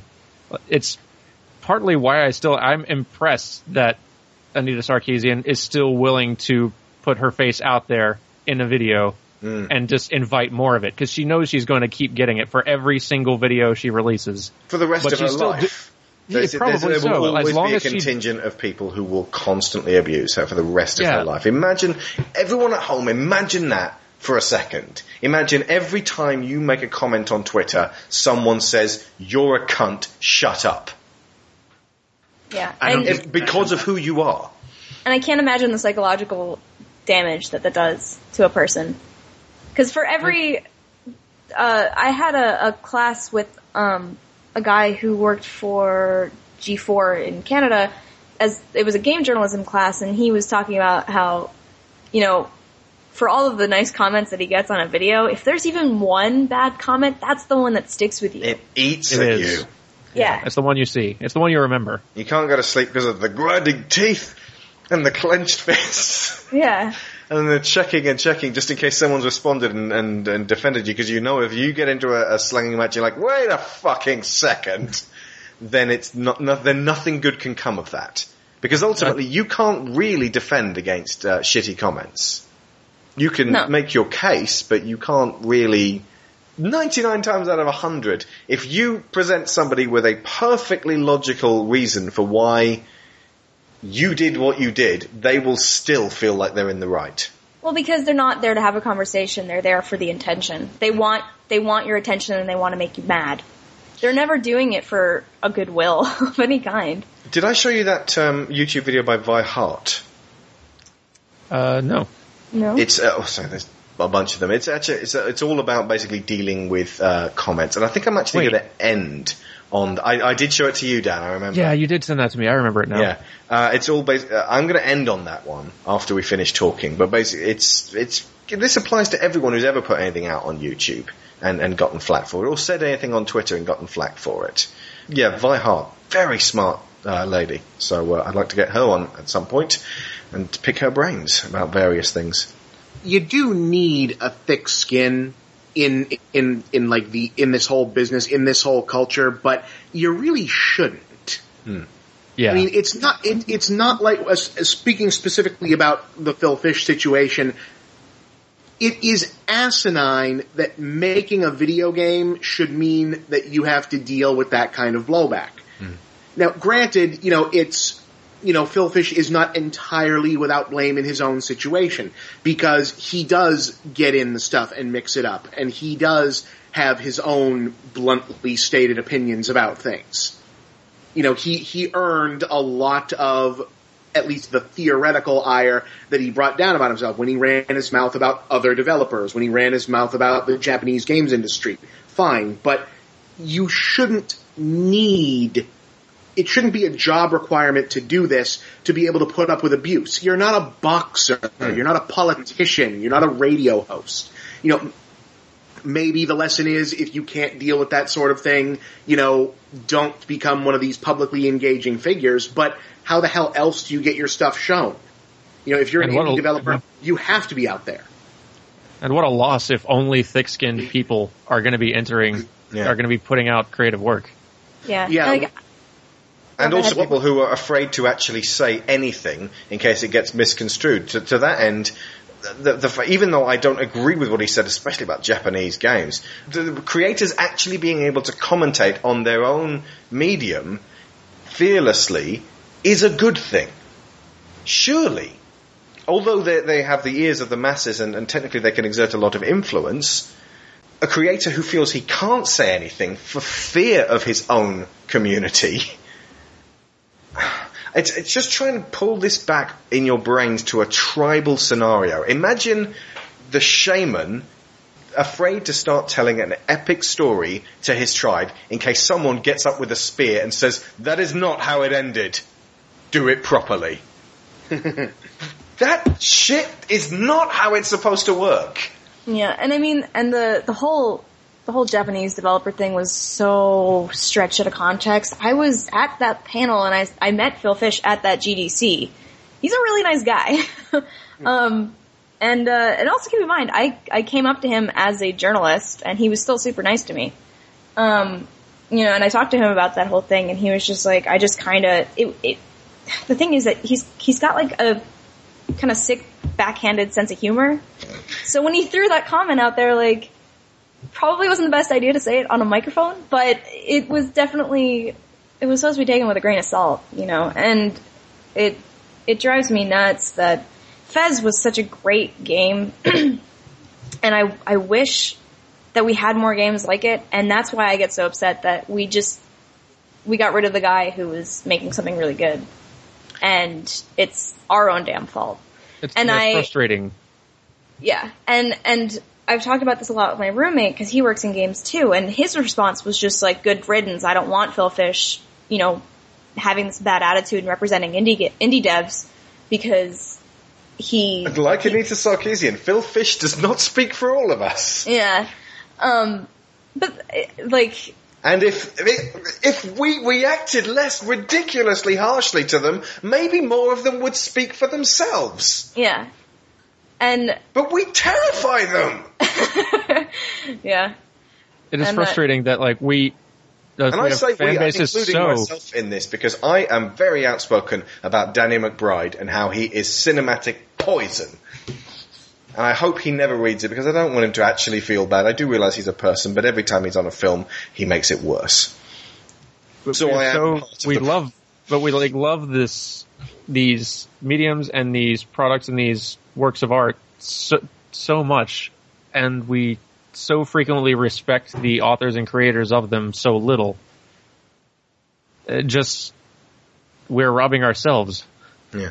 Okay, so what can we do? Because ultimately this is quite a depressing debate, and there has to be something positive from it, because that's what Gonzo's all about. We don't just go, it's a shit state of affairs, still nothing you can do about it, shrug, and turn off the show. That's not what we do. What can we do? As we, speaking right now, everyone else listening, what can we do to ease the tension somewhat? Grow up. We are grown up. Not enough of us. Yeah. But we have to encourage everyone else to grow up in a way that doesn't sound like we're being patronising arseholes. But I am a patronising asshole. I know, but we can't escape that. So am I. Have you listened to me this whole way through this? I'm listening to myself going, you fucking patronising arsehole. I really am trying not to be, but ultimately I can see a way forward in this. And it does involve being civil to one another. And it doesn't involve getting into screaming matches with the internet boy Taliban, because that only strengthens their pathetic arguments. Or loudens them. Yeah, I think, really just kind of leading by example, just be good and expect good to be done on you as well. When I think of when we go to PAX, there's just so much love in that convention. Yeah. And it's wonderful. Everybody's so open. The enforcers that work there are wonderful. I haven't heard of any really bad situations coming out of there. And every time I go there, I'm always just kind of in this daze of, it's a surreal experience. And I don't understand why that seems like it disappears when we go home. Mm. We're not seeing a human face attached. That's honestly That's it. It really only works on in individual cases, but I found that just trying to appeal to attempting to see the other party as a person, and helping them to see you that way as well. We've gotten various emails in people will be furious at us and rage at us and disregarding us and just disregarding our humanity completely. Usually, 9 times out of 10, I respond to them like I was just responding to a normal person on the street, kind of being polite, being nice, just, hey, I'm just a person face over here. They almost always, snap out of it and suddenly address me the same way. It's weird how often it works. People respond much better to compassion and sympathy than rage and anger. It's actually really shocking. And defensiveness. Yeah. Here's another wacky idea for you to totally disregard. The accountability that goes with putting your own face on the internet and your own name on the internet. Now, I'm not suggesting that everyone do this, because I actually know people who have genuinely had horrible experiences with people finding out who they are, where they live, and terrible things have happened. This is not a catch-all, save-all ability for everyone. But if hypothetically speaking, it became trendy to put your own face, your own name, and if Twitter became audio as well, your own voice, there is a responsibility that goes with that. You are not hiding behind a picture of Rex.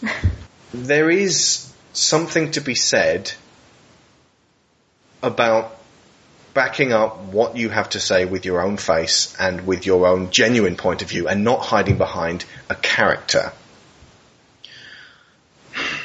And encouraging that in others will very, very slowly encourage everyone to just come out from behind the GIFs and the JPEGs and the psycho killer 10,000 exclamation points.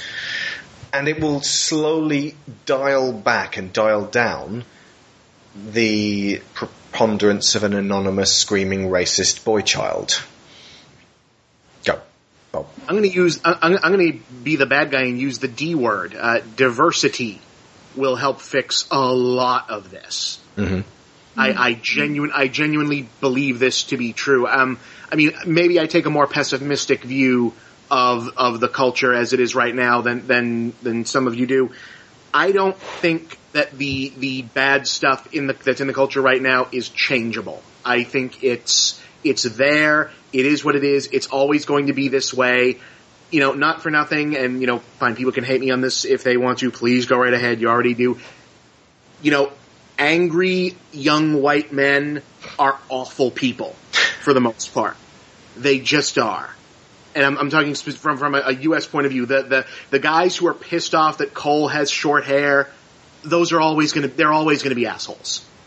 You're not going to fix them. You can't change them. You can't redial them. It's their state of being. You know, Dale Gribble will always be Dale Gribble. Mm-hmm. And I think that the only thing you can do is make them not the majority. Yeah. And that's why the Phil Fish thing upsets me, even if I have my own issues with Phil Fish, because, you know, I almost said, God, imagine what video games would be like if the only people who felt comfortable being in and working in this industry were, you know, aggressive, fuck you buddy, you know, macho assholes. It'd look like it does now. Yeah.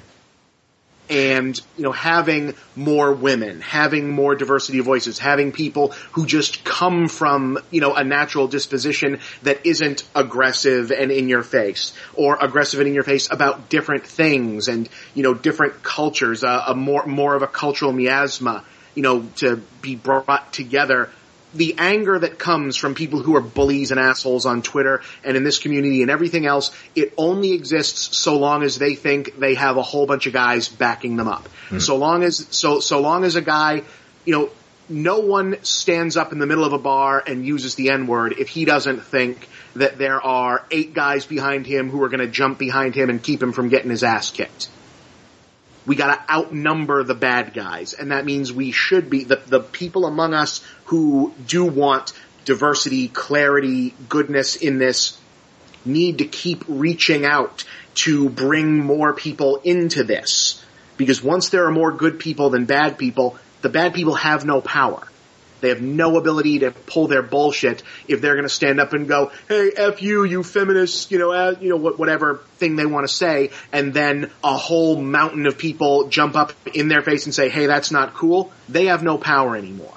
You know, we can, there is precedent. You know, you look at other mediums like film and TV, you know, where a lot of the crap that happens in the actual games and in gaming fandom simply wouldn't fly because there's a diversity of audience and a diversity of creators that says, no, we are not this. This is a progressive medium. We are progressive, you know, humans. That you and what you represent are not cool here anymore.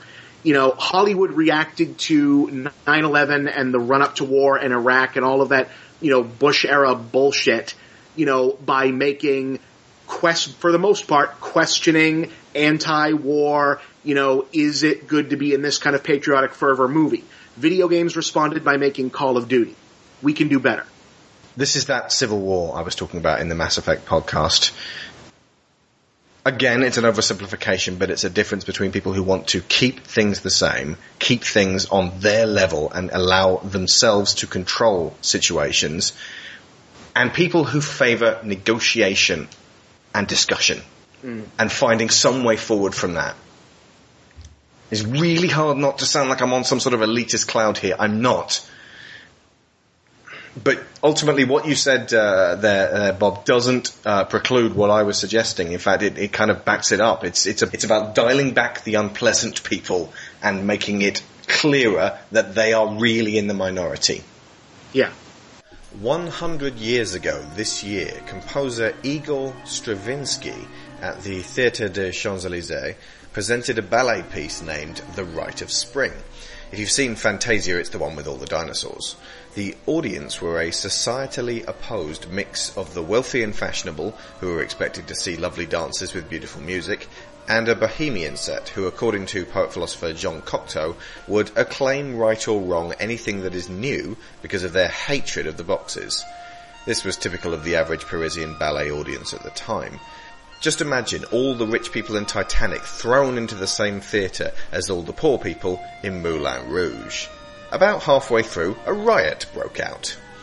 It is believed this was due to already rancorous tensions between the two groups, greatly exacerbated by the unsettling themes and unusual musical structure of the piece, which put everybody on edge. The music always goes to the note next to the one you'd expect, wrote one exasperated critic. Top hats were crushed onto heads, canes were used as weapons. It got ugly. It's safe to say, of course, that there were a large amount of people in the audience who just wanted to watch the ballet and listen to the music, but couldn't because of the riots. Today, despite very mixed reviews at the time, with some declaring Stravinsky a hack and others a genius, The Rite of Spring is considered an absolute classic. What do you think our great-great-grandchildren are going to think of Mass Effect 3? Let us know in the comments.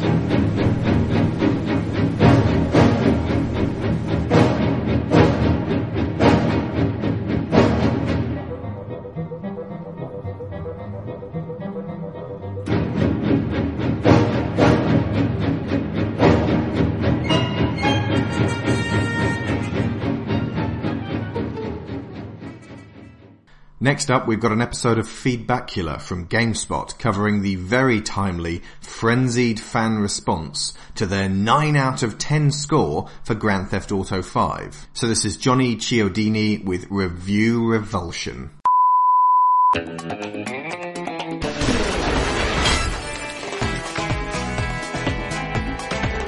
Hello and welcome to Feedbackula, the show that delves into the murky sewers of the internet and picks out the stuff worth salvaging, leaving the rest to get flushed into the ocean and swallowed up by bottom feeders. Sliding past today's unwanted alligators...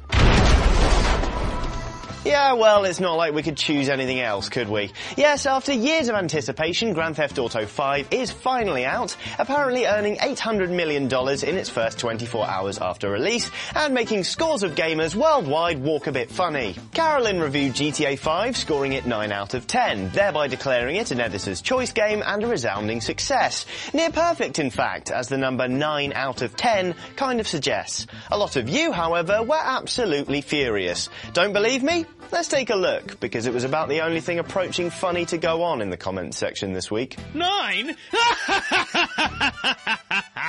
This is preposterous! I hate GameSpot, you stupid GameSpot. F*** you! GameSpot! I'm never coming here again! F*** you, GameSpot! You low-life gaming media site! What a f***ing embarrassment you are! Unsubscribed will be a very popular comment on this video! LOL at you! F*** off! This game is a 10 out of 10! F*** off! F*** off! A 9? Are you f***ing serious? This game has been in production and planned for over 5 years. It deserves a 10. No wonder IGN's better than you idiots. Holy shit!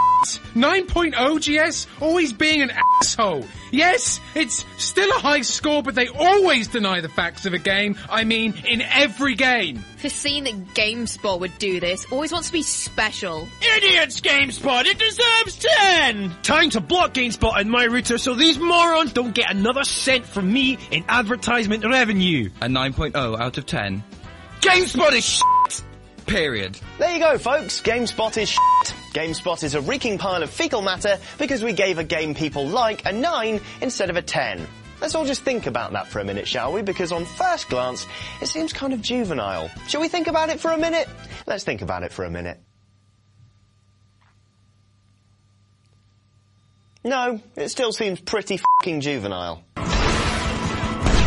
Okay, I get people are excited for GTA 5. They've been waiting a long time for it, and it's an important franchise. Rockstar is also incredibly good at crafting their message in the run-up to release. I also get that, because they're excited, they want to see the game do well. They want to see everyone else love GTA 5 and praise its arrival as much as they do.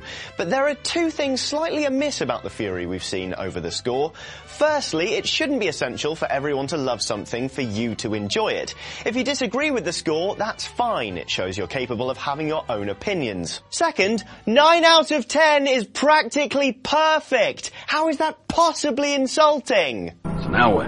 I know, though, that some of you will be sitting there thinking that it's not the number you're bothered with, but the justification for it. If you somehow missed the ensuing furore, Carolyn's review challenged the game for being politically muddled and profoundly misogynistic, saying in particular, "It's deeply frustrating that its world has little room for women, except to portray them as strippers, prostitutes, long-suffering wives, humorless girlfriends, and goofy new age feminists we're meant to laugh at." This piece of criticism, coming from a professional game critic, enraged some members of the GameSpot community to unbelievable lengths, triggering personal attacks on Carolyn in the comments, and even a petition to get her fired for disrespecting Grand Theft Auto 5, a game which, need I remind you, was given 9 out of 10. Politically muddled and profoundly misogynistic. What a f***ing surprise coming from this reviewer. Not even going to read this shit. Fire Carolyn. It's GTA. Of course it's misogynistic. F*** your feelings. No, you know what? F*** you. That's not good enough. A game being popular does not deny its reviewer the right to question it. That's what professional criticism is. If there's something questionable in a game, damn right we should talk about it. It's fine because it's GTA is not an adequate excuse for anything, and I'm not going to show any more comments like that in this episode, because to be honest, it's not funny anymore. This stuff is repugnant, and it has no place being on GameSpot. Disagree with the review all you want, that's your prerogative, but attacking people personally because they don't share your opinion is pretty low. And bear in mind, that's coming from me. Of course, there are a lot of people who contribute to the GameSpot community and are generally awesome. Even when they're telling us we're doing our jobs wrong, they're considerate, articulate, and generally behave like human beings. We love those people. They make our jobs worthwhile. But the thing is, there were so many comments this week saying that political discourse has no place in game reviews, or that it's just a game and we should just shut up and deal with it. Really though, honestly, what kind of attitude is that? How does that make the gaming community look? If we ever want to see games being broadly accepted as an art form or as anything but a slightly quirky pastime, we have to include politics. We have to ask questions about gender, about the portrayal of characters, and about the limits of satire. Because satire isn't satire if it doesn't challenge the thing it copies, that's just repetition. If people can be left feeling Rockstar didn't have a tight enough hold on that concept, then of course we should discuss it. If you feel Rockstar nailed it, fine, but don't attack others for having reservations about a medium that's supposed to be all-inclusive. Looking at the amount of vitriol our community spewed this week, the fact I've spent more than a year of my life making this show suddenly makes me feel distinctly uneasy. Because what if I've been directly contributing to this mess the whole time? What if the very user input I hate to see on this site has actually increased as a result of my work? You know what? I don't really want to see it happen anymore. I don't want to sweep hate speech under the rug and pretend it didn't happen any more than I want to give it a platform from which it can be repeated. The personal abuse verging on persecution is actually prohibited in GameSpot's terms of use document, and yet it runs rampant across the site, and I don't want to contribute to it anymore. I'm not sure where the show is going in the future, if I'm honest, but I can tell you right now, I don't like the way our community currently treats the concept of the comment box. I'll see you next week, I suppose. Feedbackula? I barely know her. I've got 2 pertinent quotes here to round off with. Number 1. In order to grow your audience, you must betray their expectations. And Hayao Miyazaki said that. The second is, remember, it costs nothing to encourage an artist, and the potential benefits are staggering. A pat on the back to an artist now could one day result in your favourite film, or the cartoon you love to get stoned watching, or the song that saves your life. Discourage an artist, you get absolutely nothing in return, ever. And Kevin Smith said that. And on that note, if you'd like to encourage this artist, you can go to the top right-hand corner of the main Gonzo Planet website and take part in this month's donation drive. Or, as I said on a previous show, you can just wait until I do a podcast that particularly impresses or appeals to you on a meaningful level and donate then. Now, I've had about 1,000 downloads each for the Mass Effect 3 shows, and that seems to be my average number of listeners per week. I've had 23 donations so far. That's 977 listeners who are either waiting until I do a show they like, waiting until payday, just plain forgot, or are content to listen to the next year of Gonzo entirely for free. This show takes up a big chunk of my week, and I'd rather level with you on the numbers than not. And I'd say a single British pound from each of you would adequately cover the time and personal funds I put into this show and website. In fact, I go so far as saying 100 pennies, the price of a king-sized Twix or a can of Dr. Pepper, for 50 podcasts throughout the year is rather a killer deal. To the 23 who have donated so far, thank you guys and girls very, very much. You've all been more than generous. Once again, even though I do have to bite the bullet and ask every now and then, I really don't mind doing this for free. I do it for the joy of reaching out to you guys with thought-provoking audio content and the debates and friendships that spring up as a result. And from that perspective, I'm a very rich man.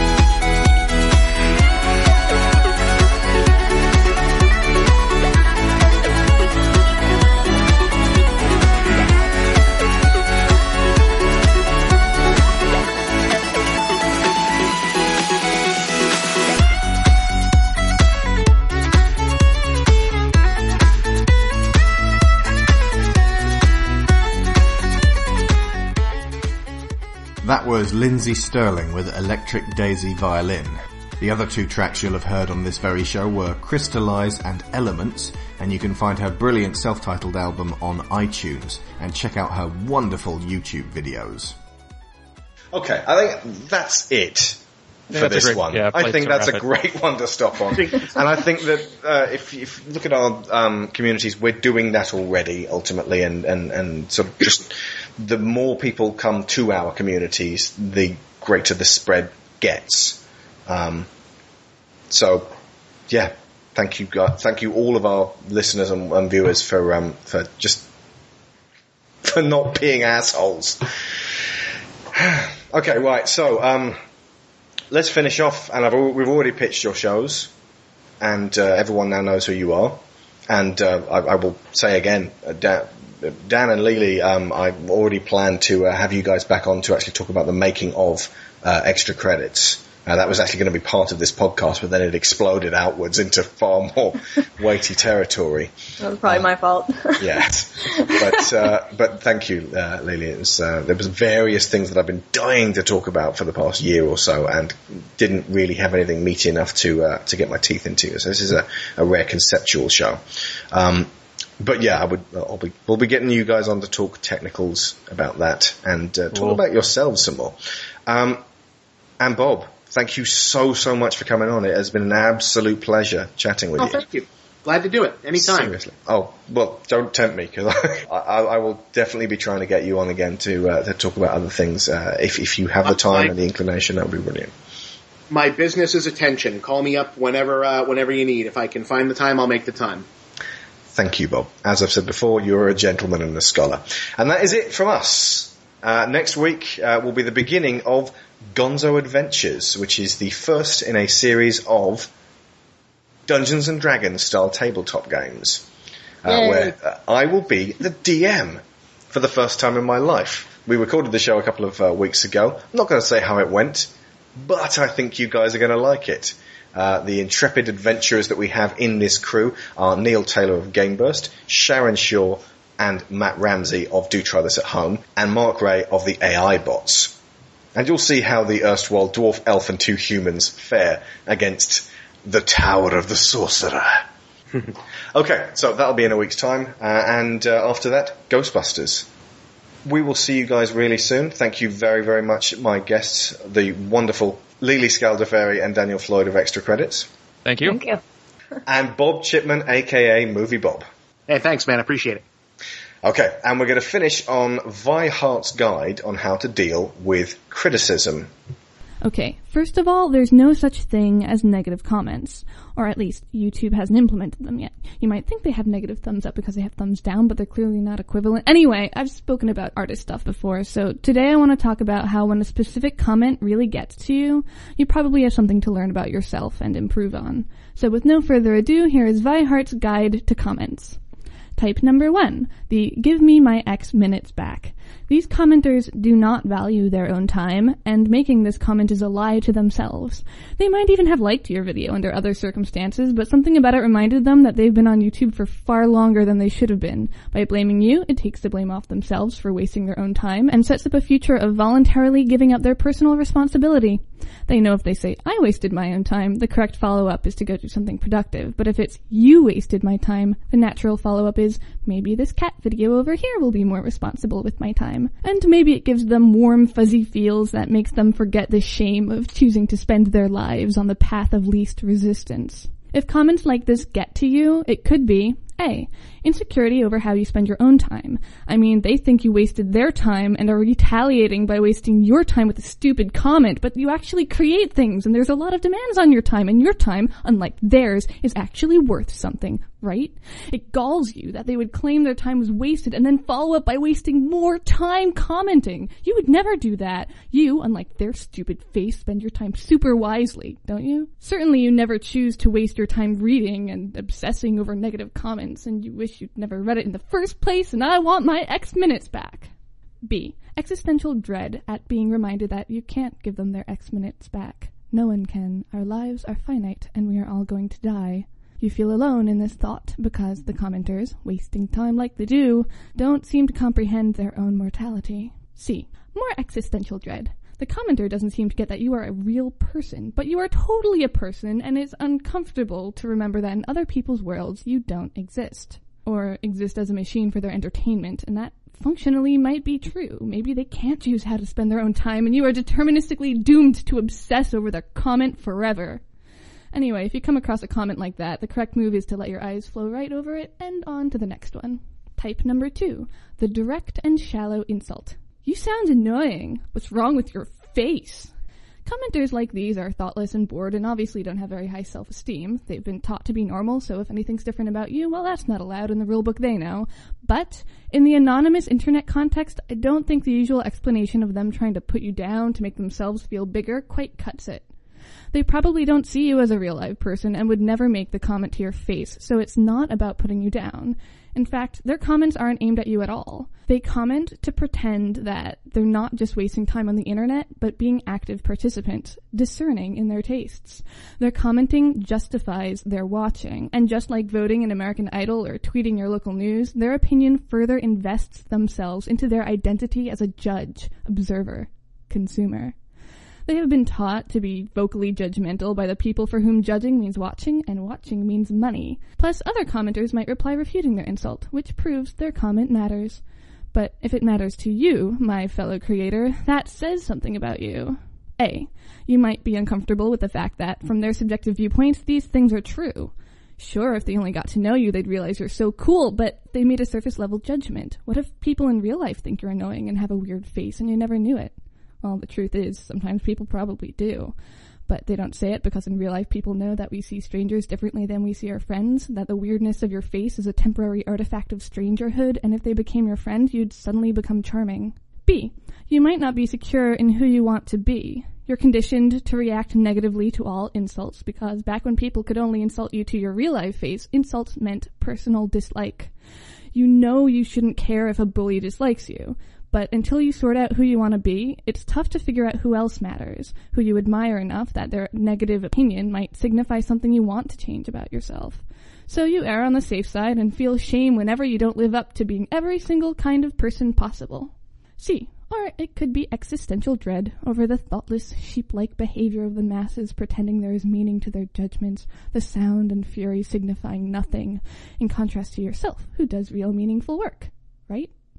Anyway, the correct response to comments like those is to let your eyes glide right past them and on to the next.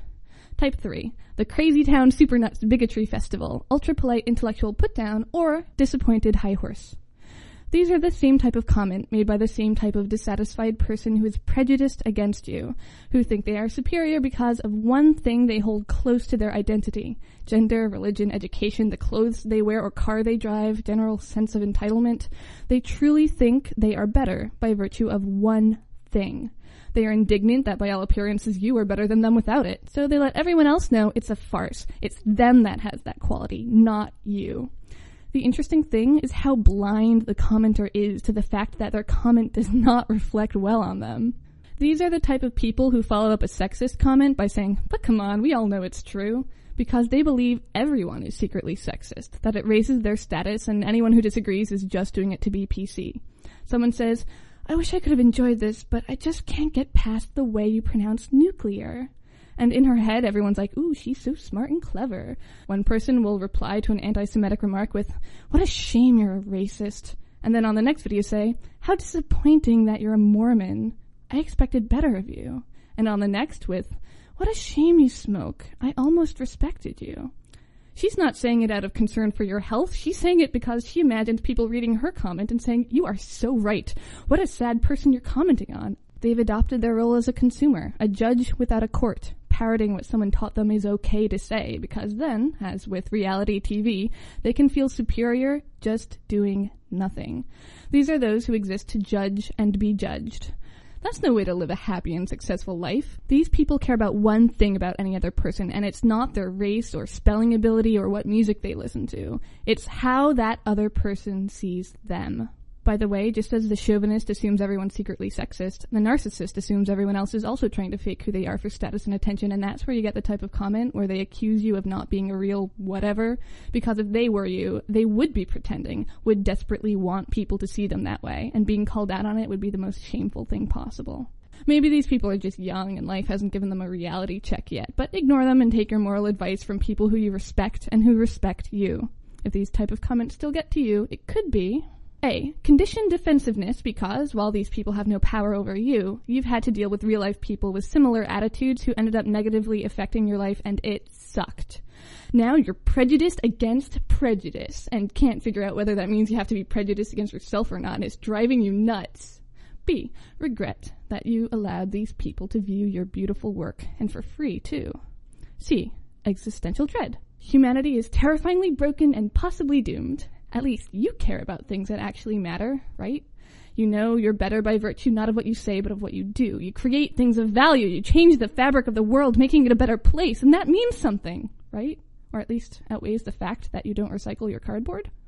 Anyway, the way to deal with these kinds of comments is to treat those people just like any other human in a crowd of humans, let your eyes glide past them and move on. There's other comment types I don't really have time for, like the entitled demand, the fundamental misunderstanding, the creepy and possessive. And if these get to you, you might feel overly stressed, feel misunderstood or impotent, and feel defensive because real-life stalkers are bad, respectively.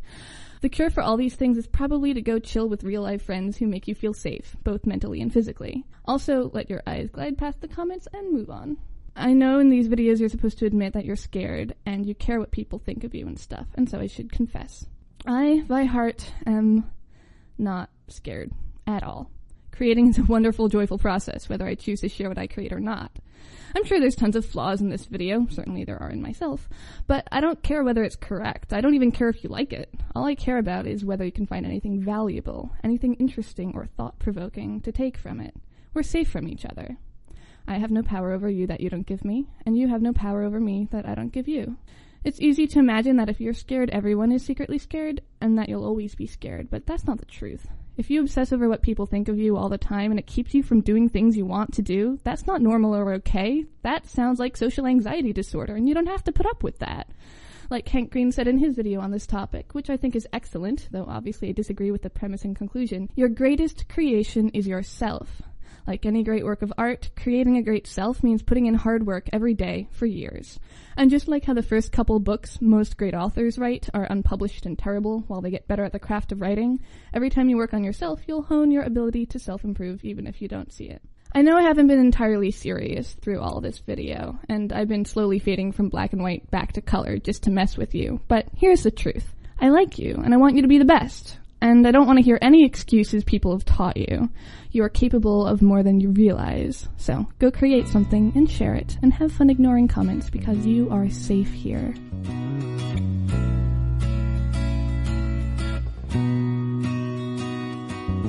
Right, this next bit is a webcomic called Mused, A Day at the Park. It's by somebody named Kyriakakis, so we figured we'd convey it to you in audio form and also give you a link in the show notes so that you can actually match the words up with imagery. Okay, so all you need to know is it's a park. There's a little chap with just this giant one eye, like a sort of creature out of Monsters, Inc., sat on a park bench with a small box, and a giant bloated Alice in Wonderland fish comes tottering along wearing sort of old man clothes, like posh old man clothes, little bowler hat atop his head, and a walking cane, and a newspaper under his arm, and he sits down next to him. And then, basically, I'm playing the fish, and Lily's playing the little guy with the eye. Okay, so, Fish Man comes tottering along. May I? And then sits down next to the little eye guy without waiting for an answer. And the eye guy says... Of course. Because it seems like the old fish is not listening to the eye chap. Yeah, he takes out his little newspaper. Yeah, and he's just reading away, and then the eye chap starts talking to himself. Really? I beg your pardon? Oh no, sorry. I was just talking to my, To that little box of yours, I presume. Yeah, it's my collection. A collection? That's interesting. I happen to be a collector myself. He's like Jabba the Hutt. He does look like that. Oh, that's nice. No, you have to say that like Shirley. Oh, that's nice. Oh, that's nice. Yeah, So- you're much better at impersonation than I am. I can't do both, though. So, what's in the box? Lots of stuff, but mostly questions. Questions? What are you collecting? Oh, nothing quite so eccentric. Just a good old-fashioned collection of answers. Oh. Do you have something against answers? No, nothing like that. It's just, I would never trade a question for an answer. I can't really see the long-term profit. Long-term profit? What do you mean? Well, answers, as I see it, are useful to have around, but kind of boring too. I mean, they don't seem to participate in the ever-transforming dance of the whole universe as we are. Sticking with them means you lose out on most of the fun.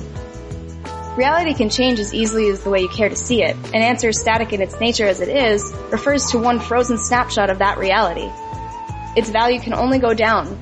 Today's treasure could be tomorrow's garbage. Questions, on the other hand, seem to keep up with the dance, if anything. They can grow in value. It makes little sense to collect anything that could just lose value over time. Don't you think? Well, I think that such radical ideas belong to youngsters such as yourself. Radical? Really? How is it even possible to maintain such a collection? I mean, it's common knowledge that questions are always on heat to mate with answers. Everybody knows they rarely survive the mating process. That's true. It can be hard at times. All I can do is train them as well as I can and hope for the best. And does it work? I can't complain. My questions are getting along quite peacefully with my answers most of the... Ah, gotcha!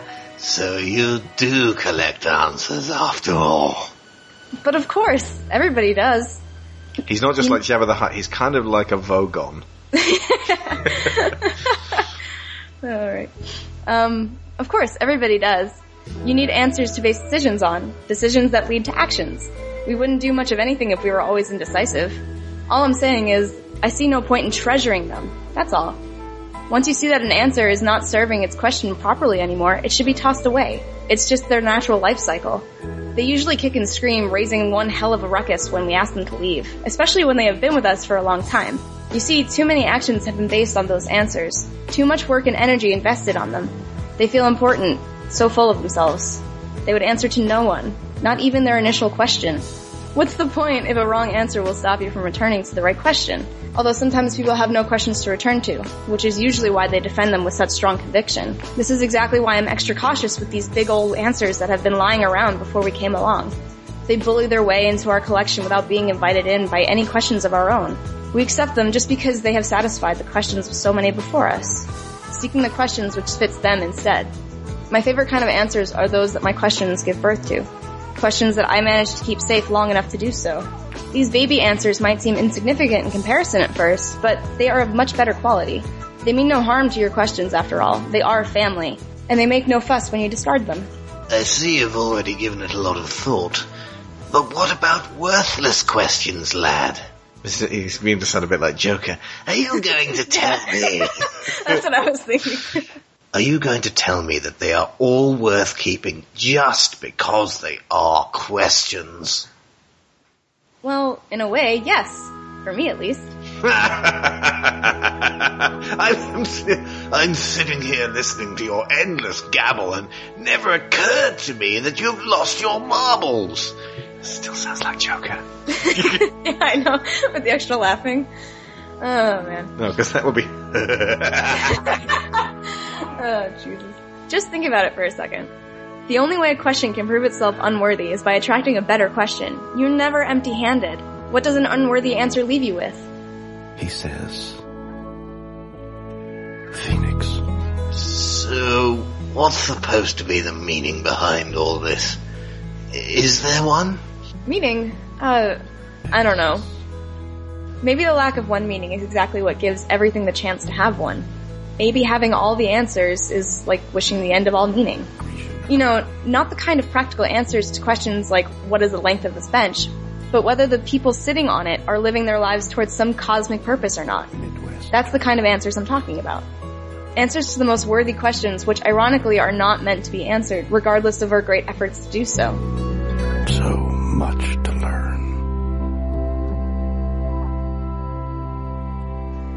Definitive answers to such questions would rob us of our freedom. Freedom of choosing what's worthy and what's not, acting on faith, changing your mind and being responsible for all of these choices. It makes good sense, too. What's the main condition to sustain infinite potential such as ours, if not a big question mark always out of reach? The big carrot that always keeps us on the move, always becoming, never complete. Oh boy, you sure like to talk. Tell me, is this fancy speech of yours just a time-consuming way of saying to my face that I am collecting garbage? Me? No, I mean, I don't know that. Do you? That's enough, young man. I've heard enough. I am taking my answers and leaving. But And since you like questions so much, here is one for you. If worthless answers are the only thing that leads to actions, the only thing that makes things actually happen, what's the real use of your precious questions and crazy theories to the world out there anyway? Good day. And the old fish walks off, and the little eye guy says to himself and then to his questions, that's Keeper. Did you hear that? I just found a new friend for you to play with. and scene. I trust you'll edit all my craps out of there. Some of them.